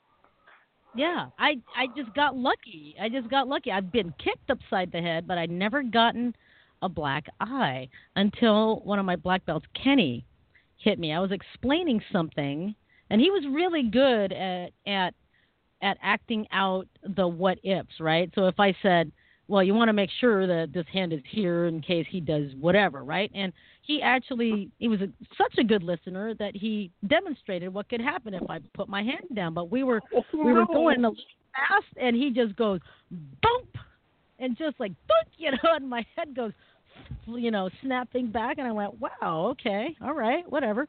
And so I kept teaching, but I could see out of the corner of my eye, well, the bottom of my eye, I guess, the tissue underneath my eye, I could start to see it. Yeah, you can see it swelling. Oh, yeah, that's a problem. Yeah. I'm like, if you can see it, that's a problem. I know. I'm like, why am I seeing this, right? It's like in my field of vision. So after we get done, everyone else is just sitting there listening intently, and then they're all kind of like looking at the ground and looking at me and looking at the ground. I go into the bathroom and find that my eye at that point was already like swollen shut. I was like, what the heck? And Kenny goes, oh my God, seeing, I'm sorry. I'm like, it's okay, par for the course. I guess I should just keep my hands up, even though I'm trying to demonstrate this is what you don't want to do, right? Yes. Wow, So, you did a great job of that. I did, yeah. And I had a black eye for weeks, and I had to go to work. And at the time, I was working security for Bristol Myers Squibb. I was the front desk, right? So, not good. So there I am in my blazer and my tie and this and that and the other with this black eye, and I had blazer and a tie and a black eye. Yeah, that's I bet right. you that and whole I had day you were saying you should have seen the other guy. Yeah, well, I had no cool story to tell. It wasn't like, oh, somebody tried to get through the front. Some animal activist tried to get through the front doors, and he got through the first one, and I had to go out there and knock his ass out. It wasn't like that. I let my guard down and let one of my best black belts punch me in the eye as hard as he could, and it was like, really? God, when I would go to work with black eyes, I was waiting tables, and finally one waitress comes up to me and she goes, "Uh-oh." What? Oh. Hello? Finally, a waitress comes up to me and she says, "Honey, is your boyfriend beating on you?" Because I would always go to work with black eyes and fat lips and several broken noses. And I was about to ask if that happened to you guys. Same here. Oh yeah. I've never had anyone ask me personally, if a significant other was beating on me or anything like that. But yeah, but I had a lot of black eyes and. Yeah. But today, Rusty, they'd be calling the police, and you'd be getting interviewed, and all this other crap in today's market. Yeah. Yeah. Right. Exactly. Oh my goodness. But yeah, do we have anyone else on hold here, Bob? No, we're fine. All right.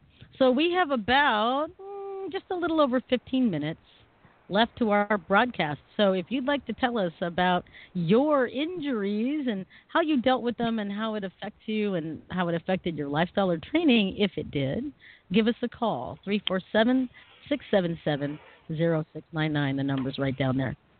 All right. So the injury that Kat was talking about regarding my spine, oh my gosh. It's kind of funny. It's like sometimes just the weirdest movements will just take you out. Like one time I tore a tendon in my ankle all the way up to my calf just by taking a step. Just a step. Yep. And your ankle just That's goes some wonky way. Yeah. You just go some wonky way. And my friend Cheryl, she completely like ruptured a disc or something like that, some weird thing like that. Ruptured a disc by taking a pizza out of the oven when she worked at Domino's. She took a pizza out of the top oven and went to go turn and put it on a table to cut it, and her back went out. And she was out for weeks. And she couldn't walk and this and that and the other. And and I did the same thing, to step off a curb, and all of a sudden I've got like 3 weeks of back pain that won't let you sleep, that makes you cry at night, that kind of thing. But, the worst injury that I ever had didn't really result in instantaneous pain. It was a movement that I had done countless times before and landed safely countless of times before, and did with amazing accuracy, at least for the 5 other national championships that I went for in wushu forms. It was something called a falling whirlwind. So for those of you that know how to do a jumping spinning whirlwind kick, it's kind of like that, but you have to gain distance, and you have to go horizontal. So if you imagine the jumping, spinning inside wheel kick, and well, I can't explain it, but basically I have to look at the sky and then I have to look at the ground. That's kind of how it works. So it's kind of like an upside down butterfly kick, if you're familiar with wushu. But anyway, you have to jump and do this flying whirlwind kick horizontal, and you have to like lay out kind of like a flying side kick, right?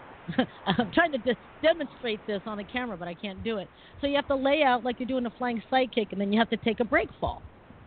Boop, like that. And then you get on your back, slap the ground, come up with a kip up, and then I go on with the rest of the form, right? Well, this particular time, what was that, Bob? Nothing. Oh, I thought you said something. No. Well, this particular time, we were working on a stage, and it was at the Jewish Community Center, and the stage was it was hard. It wasn't like strung, like other stages, like you find in high school, stuff like that. I don't know what was on the stage, but it was like solid, like comfy. And this particular show was a show that was going to benefit wushu into the Olympics. This was one of the pushes by the USAW WKF to make wushu an Olympic sport, and it was a sold out event. And Master Hong had me announced as however many world forms or national forms champion. So I had to come out there and look good, right? So I go out there, I'm jacked up on adrenaline because I want to high fly. I'm like, I'm gonna get up off the ground. I'm gonna get like 10 feet off the ground, damn it, with this flying whirlwind kick. So I do it, and I don't get 10 feet off the ground. But when I landed, for some reason I didn't land the way I normally did. Normally I'll land a millisecond first with my right foot and a millisecond with my hands, just so I can kind of pad the fall a little bit. That didn't happen. I just landed, boom, and I got up, did my kip up, did the rest of the form, and I thought, wow, that really hurts. It burns, right? It burnt, but it didn't hurt. It was like a hurt burn in a way, if that makes any sense, right? I'm like, that's uncomfortable. So I thought maybe I got, stage rash or something, road rash. Well, anyway, I get done with the form, and I'm waiting in the back for the next routine that I'm going to do, and there's like 3 or 4 forms in between. And I'm leaning up against the wall going, oh, my God, what's going on? That burns. And I started to notice that my hands weren't working right. I was like, what's going on? I'm looking at my hands, and I'm going like this, but I can't feel them open and close. I can feel the pressure up against my palms, but I couldn't feel them open and close. And I thought, well, that's weird. Okay, whatever. They were kind of tingly, too. So I go and I do the Southern staff. I go out there, and I start the form, and I realize halfway through, oh, my God, I can't hold the staff. So I had to end it early. And I went in the back, and I'm starting to worry at this point. I was thinking to myself, what's going on? Because, I don't know, it felt like you know that feeling, you guys, when, I don't know if it happens for everyone, but when you first wake up in the morning and you try to use your hands like to open a jar or something, and they're just not working. Does that ever happen to you guys, or is it just me? I know exactly what that's like. Yeah, absolutely. Right? Well, that's what it felt like. They're just not working, and they felt kind of weak, and I was just like, what's going on? Well, the next form I was going to do was Southern Sword. So I go out there, and I'm still screaming and yelling and doing my thing, and again, I get halfway through, and there's this spinning movement where you have to take the sword and spin the S-guard around your thumb. And when I went to go start it, my arm felt like wonky, and I thought, oh, my God, am I going to drop the sword? I caught it, and, I kept going. And I thought, that's it. I have to end. I can't hold the sword anymore with either hand. So I ended and went into the back room, and Master Hung comes up to me, and she says, are you okay? And I said, I don't know. I can't feel my hands. And she like grabs them and she looks at them, and I'm like, I couldn't feel that either, right? And I'm like, what's going on? So she's like, oh my goodness. So you just rest. So anyway, everyone did their thing. It was a great performance, after party, everything. I come home and I'm sitting in a recliner, and then a friend comes over, and I went to go answer the door, and when I got up, I couldn't feel my feet, so I'm all like, bleh! So I fall on the ground. I'm like, what's going on? So I get up, and I walk to the door and let my friend in, and she's like, what's going on? I'm like, I don't know. My feet are asleep or something. So I stayed standing for about half an hour waiting for the blood to come back to my legs, and nothing. It was doughy. My legs felt doughy. My hands felt doughy. And I went, well, okay, must have been that fall or something. I'll go see the chiropractor in the morning. Woke up, feel my hands, couldn't feel my feet. I started to worry. But I could move everything else. I could move my arms, I could move my legs, I couldn't feel my hands or my feet. My scalp started to tingle. Went to the chiropractor, saw him for about 2 weeks, and he finally, the words that he said kind of chilled me. He goes, so, Rusty, do you have insurance? And I said, what? And he said, I really think you need to see a neurologist because this isn't helping.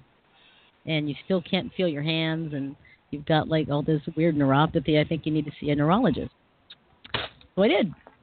And they took every test that they could, and they couldn't figure out anything that was wrong with my back. They took a spinal tap. That was fun. Ow! No, it yuck. They took a spinal tap to test my my spinal fluid. They did a CAT scan and an MRI to check for tumors anywhere up and down in my brain or in my spine or whatever. They did strength tests and muscle tests and, electronic muscle blah, blah, blah, and all just a ton of tests. And they could not find one thing wrong. But my neurologist surmised that since there was 2 weeks or 2 or 3 weeks between the injury and actually seeing her, she surmised that I bruised my spinal cord, but that the initial swelling had gone down and they couldn't see any evidence of the injury, but the damage was done. And she explained to me that there's a possibility that the way I took the fall, I had subluxated my spine. So when I fell, I went doink with my spine, literally separated vertebrae, and then they kind of went back into place. But that will kink your spinal cord, kind of like this, right? And and I asked her, well, how long until this heals up? And she said, to tell you the truth, with an injury like this, we don't know. It could be 2 months, could be 2 years. And I went, what?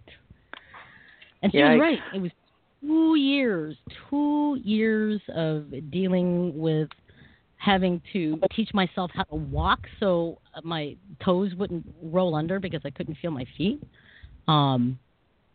My Tai Chi instructor, Master Hong, suggested that I really focus on Tai Chi and not do Wushu at all during that time.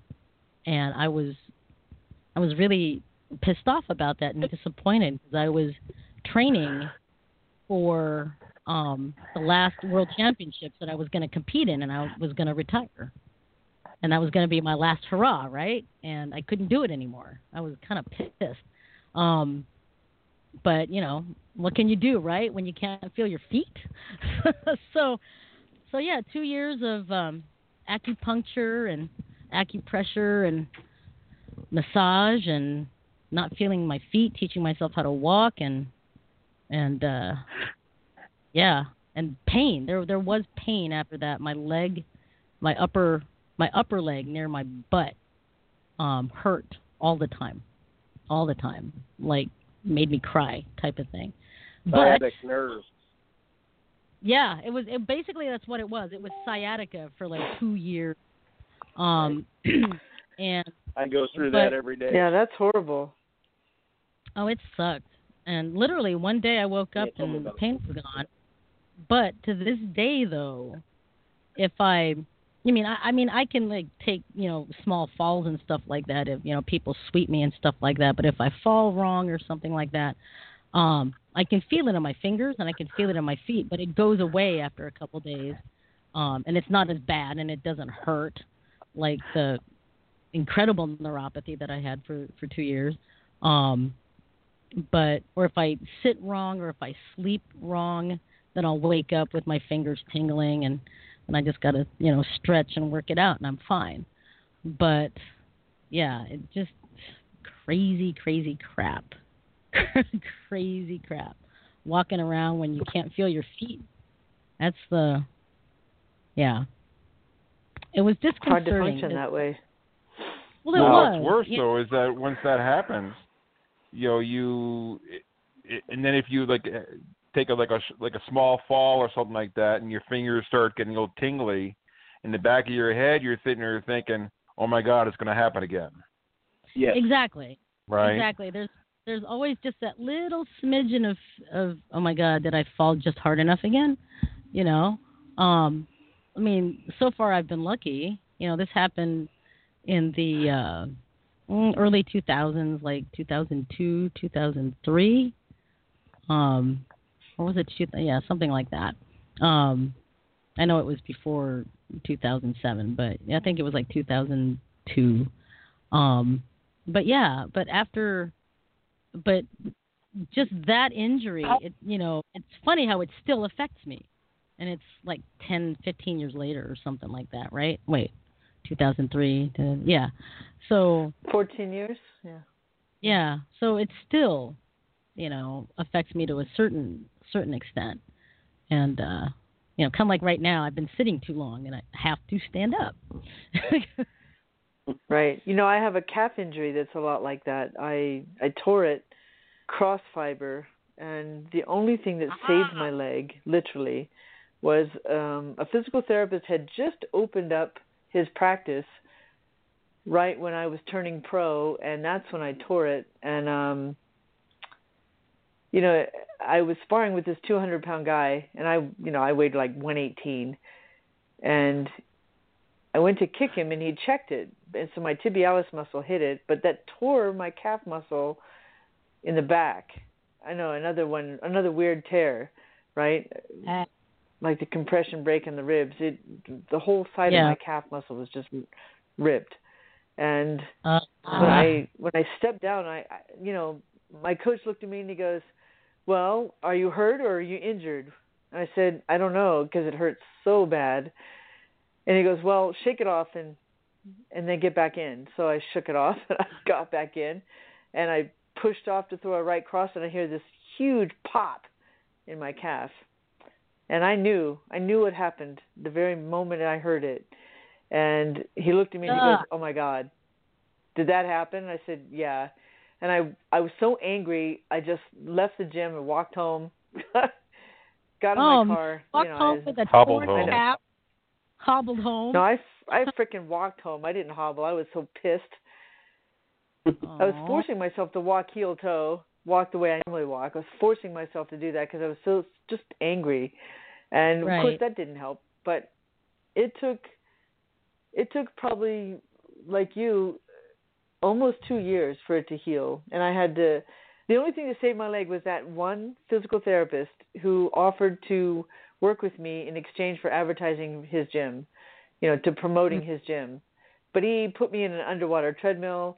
He did ultrasound. He did muscle stem therapy. He did everything you can imagine. He did it.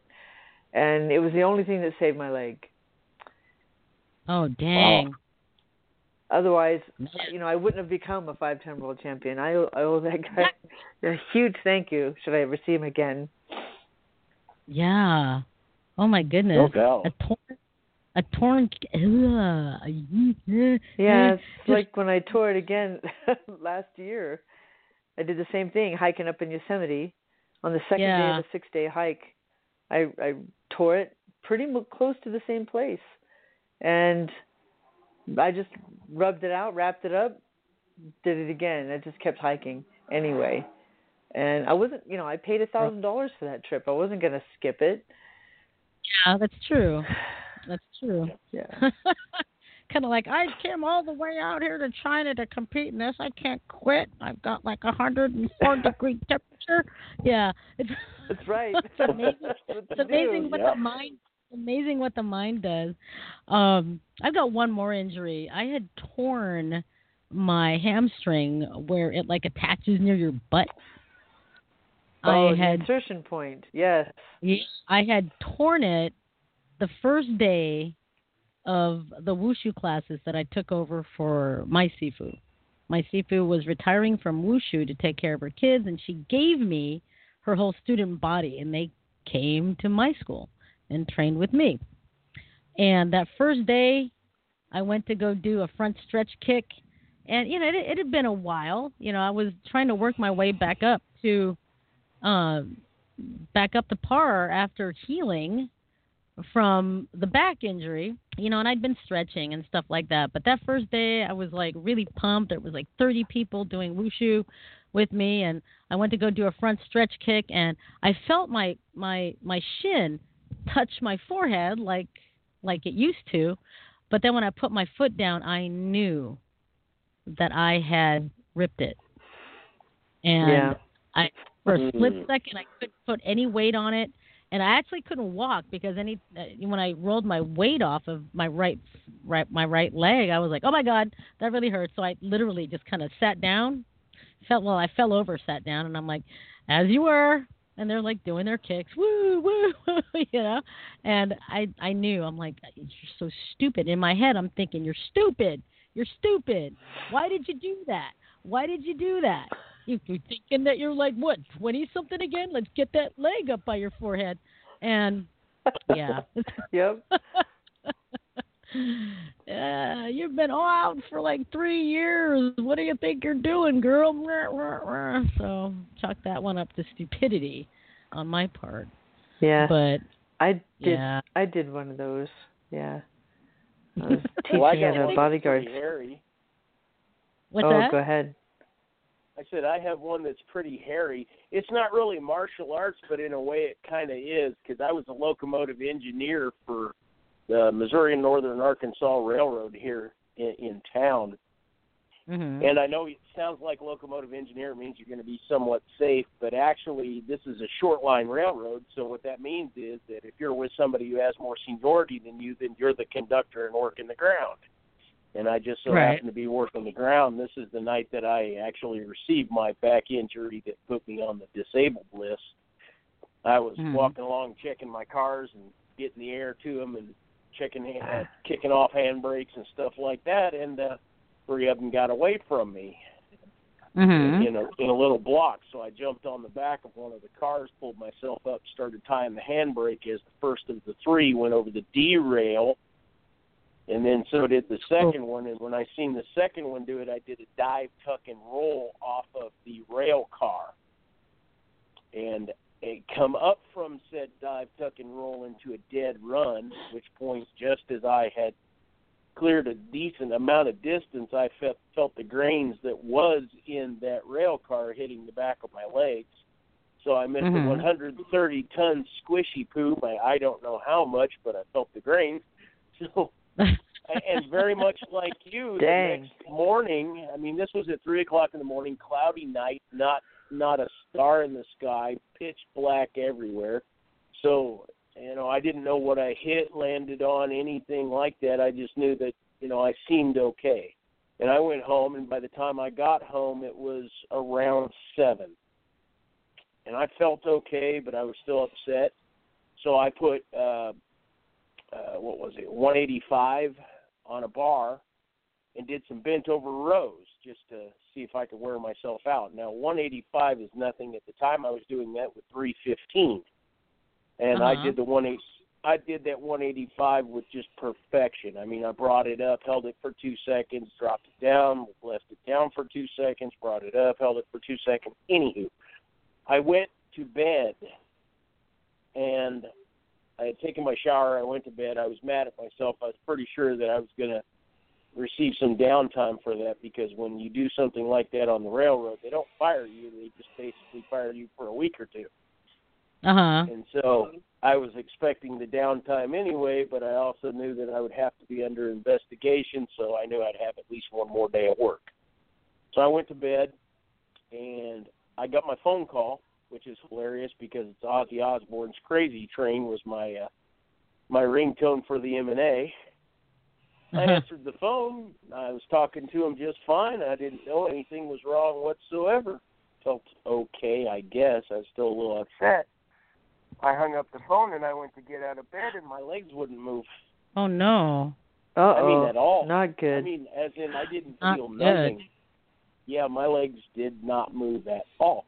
I called the dispatcher back, and I said, hey, I have a problem. She's like, okay, what's wrong? I said, my legs won't move, but I'm not reporting to work today. My legs will not move. I said, it's like they're asleep or something. I can't feel a thing, and my legs won't.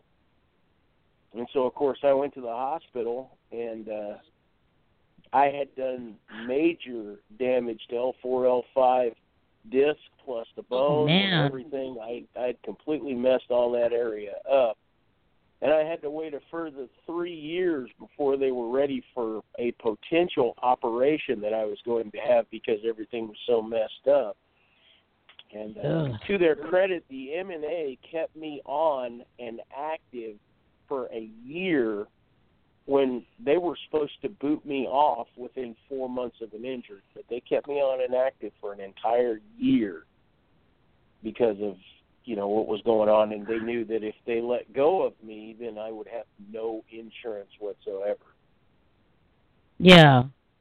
And so I got to give them credit for that. But, yeah, that is what led to my being disabled.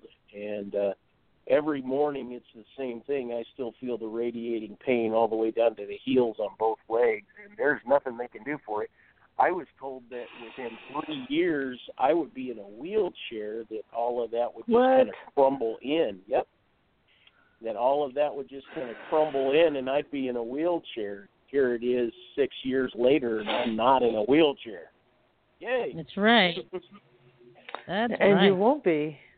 No, I will not. I refuse to go, and I told my doctor that too. I said, you don't understand how stubborn I am, and you don't understand my God if you think that I'm going to just lay down and do nothing. Because that's actually what she told me to do. She had put me on so much medication. She put me on hydrocodone that was so strong that it was these big, huge, speckled horse pills. And then muscle relaxers, the strongest muscle relaxers you can get, and then Xanax on top of that. I couldn't be anybody. I was literally just falling asleep. I would get out of bed. I would get up. Sometimes I would get up. Other times I couldn't. I couldn't get out of bed. But I would get out of bed. I'd get up. I'd make it to my chair, which was an ordeal and a half. I'd take those pills, and then I'd wake up sometime at about 5 o'clock at night. Wow. And that was my every single day for 2.5 years. Wow. Dang. That's horrible.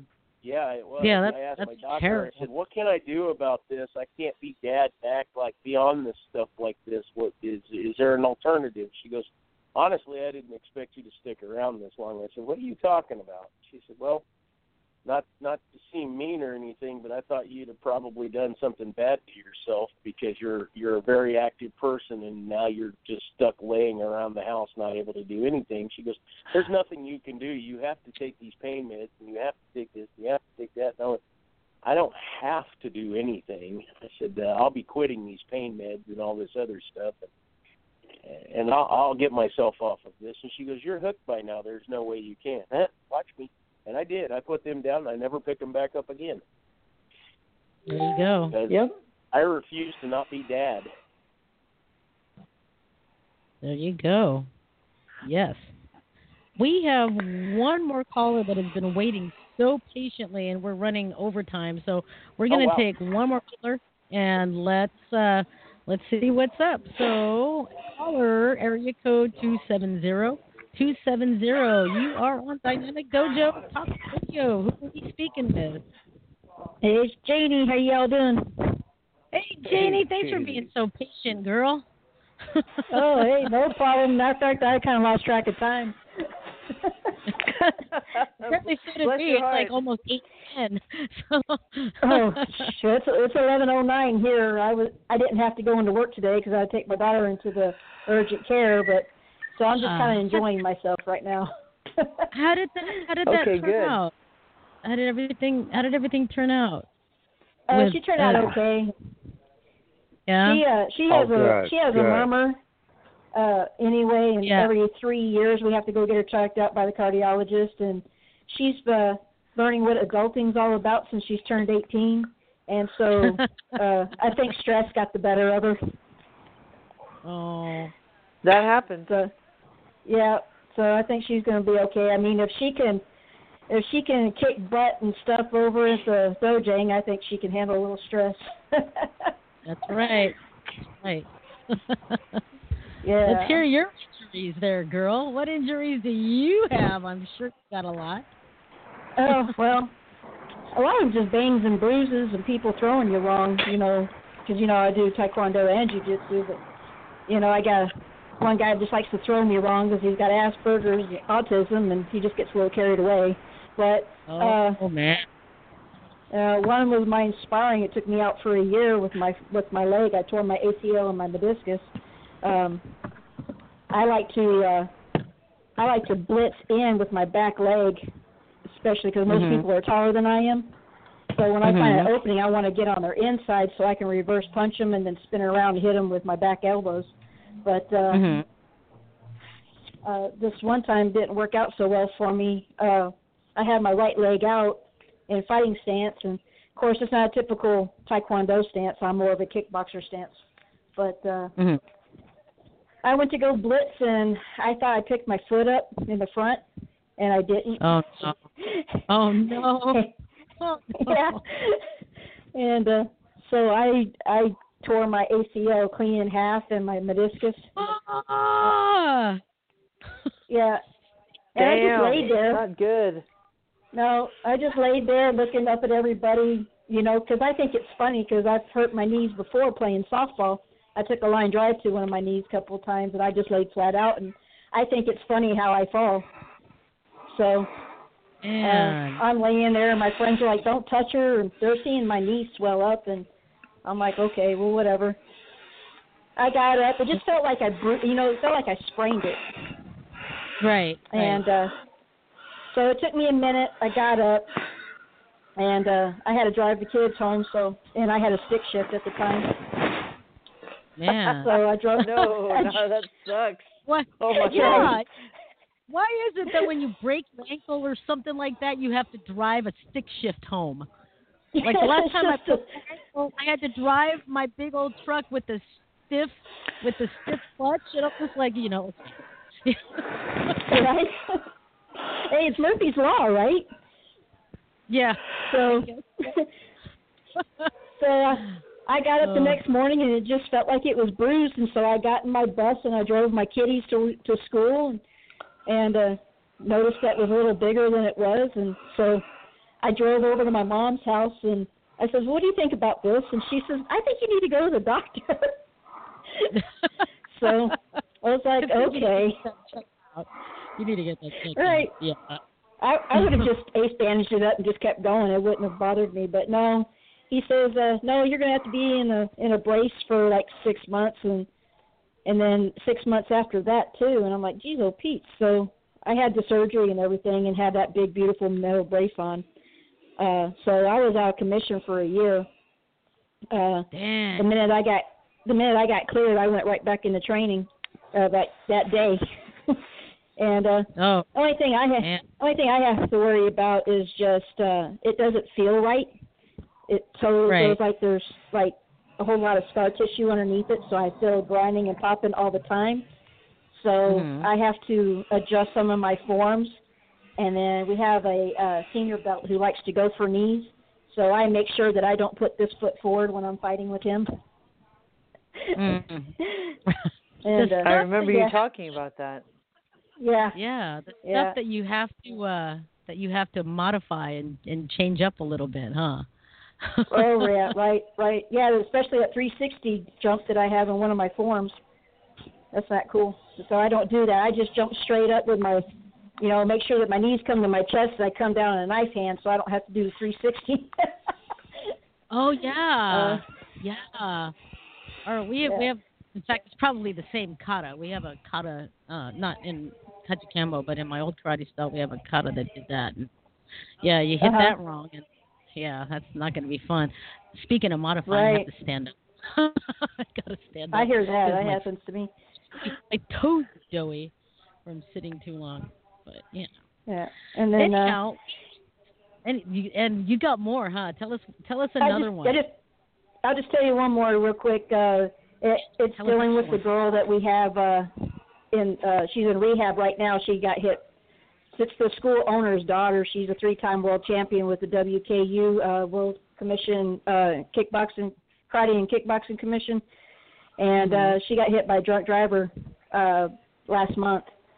And before she started going on the circuit, they wanted me to work with her hands and stuff in the boxing part of it. So they put a hula hoop in the middle, and they told us to put her feet in a closed stance and just go at it.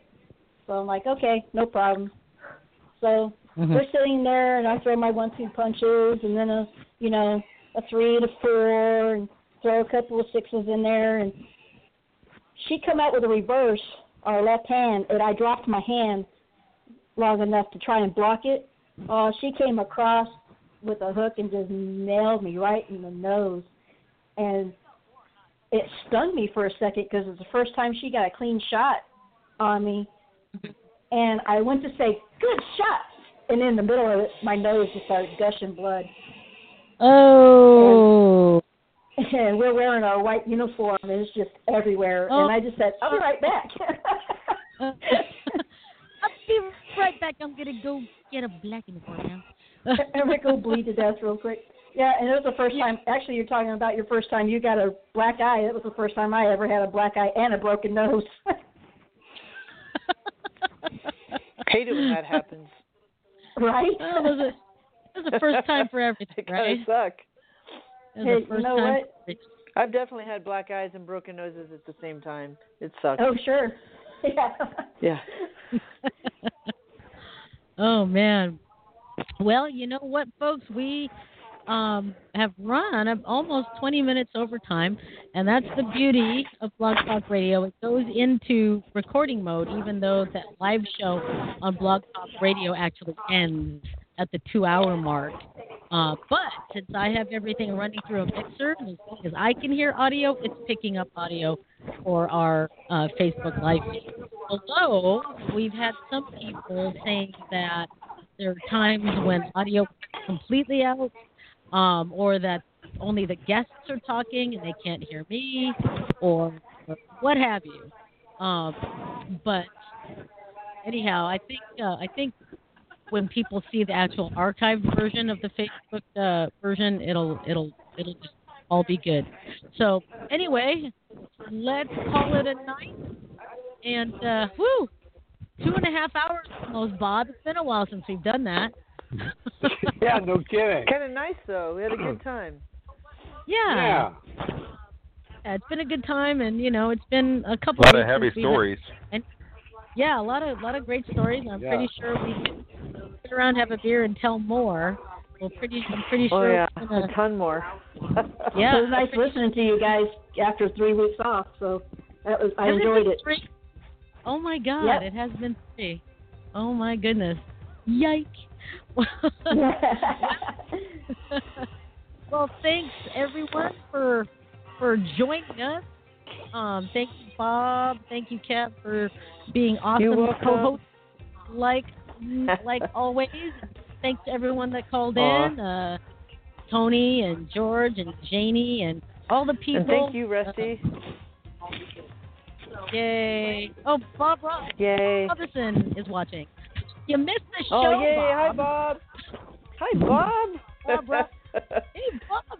You missed the show, but watch the whole thing. We need to get it on again. Yeah, I think that would be great. That would be great. But I just remind myself to get a hold of you, Bob. I need to remind myself. So, anyway, thanks for listening for 2.5 hours, or some diehards that. Well, look at all the likes coming now on the page. They're all coming now. And we gotta hang up. Bye. More hearts. Give me some hearts, folks. Give me some hearts. Give me happy faces. Yes. Give me some wow. We need lots of love, gang. Lots of love. Thank you very much. Lots of love. I see it like, you guys got to see this. I don't know if you can see this, but look at all those hearts. Give me some more hearts, folks. Give me some more. Look at all those hearts going like all across the thingy there. Hearts, hearts, hearts, hearts, hearts. That's so cool. Okay. Well, now that the show is starting to echo, I think we need to log out. So, bye, everyone. We'll see you all. Well, maybe not next week. I am probably going to be moving next week. I'm moving from one residence to another. So, we'll let everyone know if there's going to be a show or not. But until then, bye, everybody. Bye-bye. Bye. Good So long, night. everybody. Bye. Bye. I'm going to jam out to our exit music here for a second. Jamming out to music. Woohoo! Oh, hey! Yeah. Yay. Hearts like that. Love the hearts. Put those hearts. Keep coming. Keep coming. Put the hearts. We love all you guys. Can't do this show without you. All right, we're out. Bye, everybody.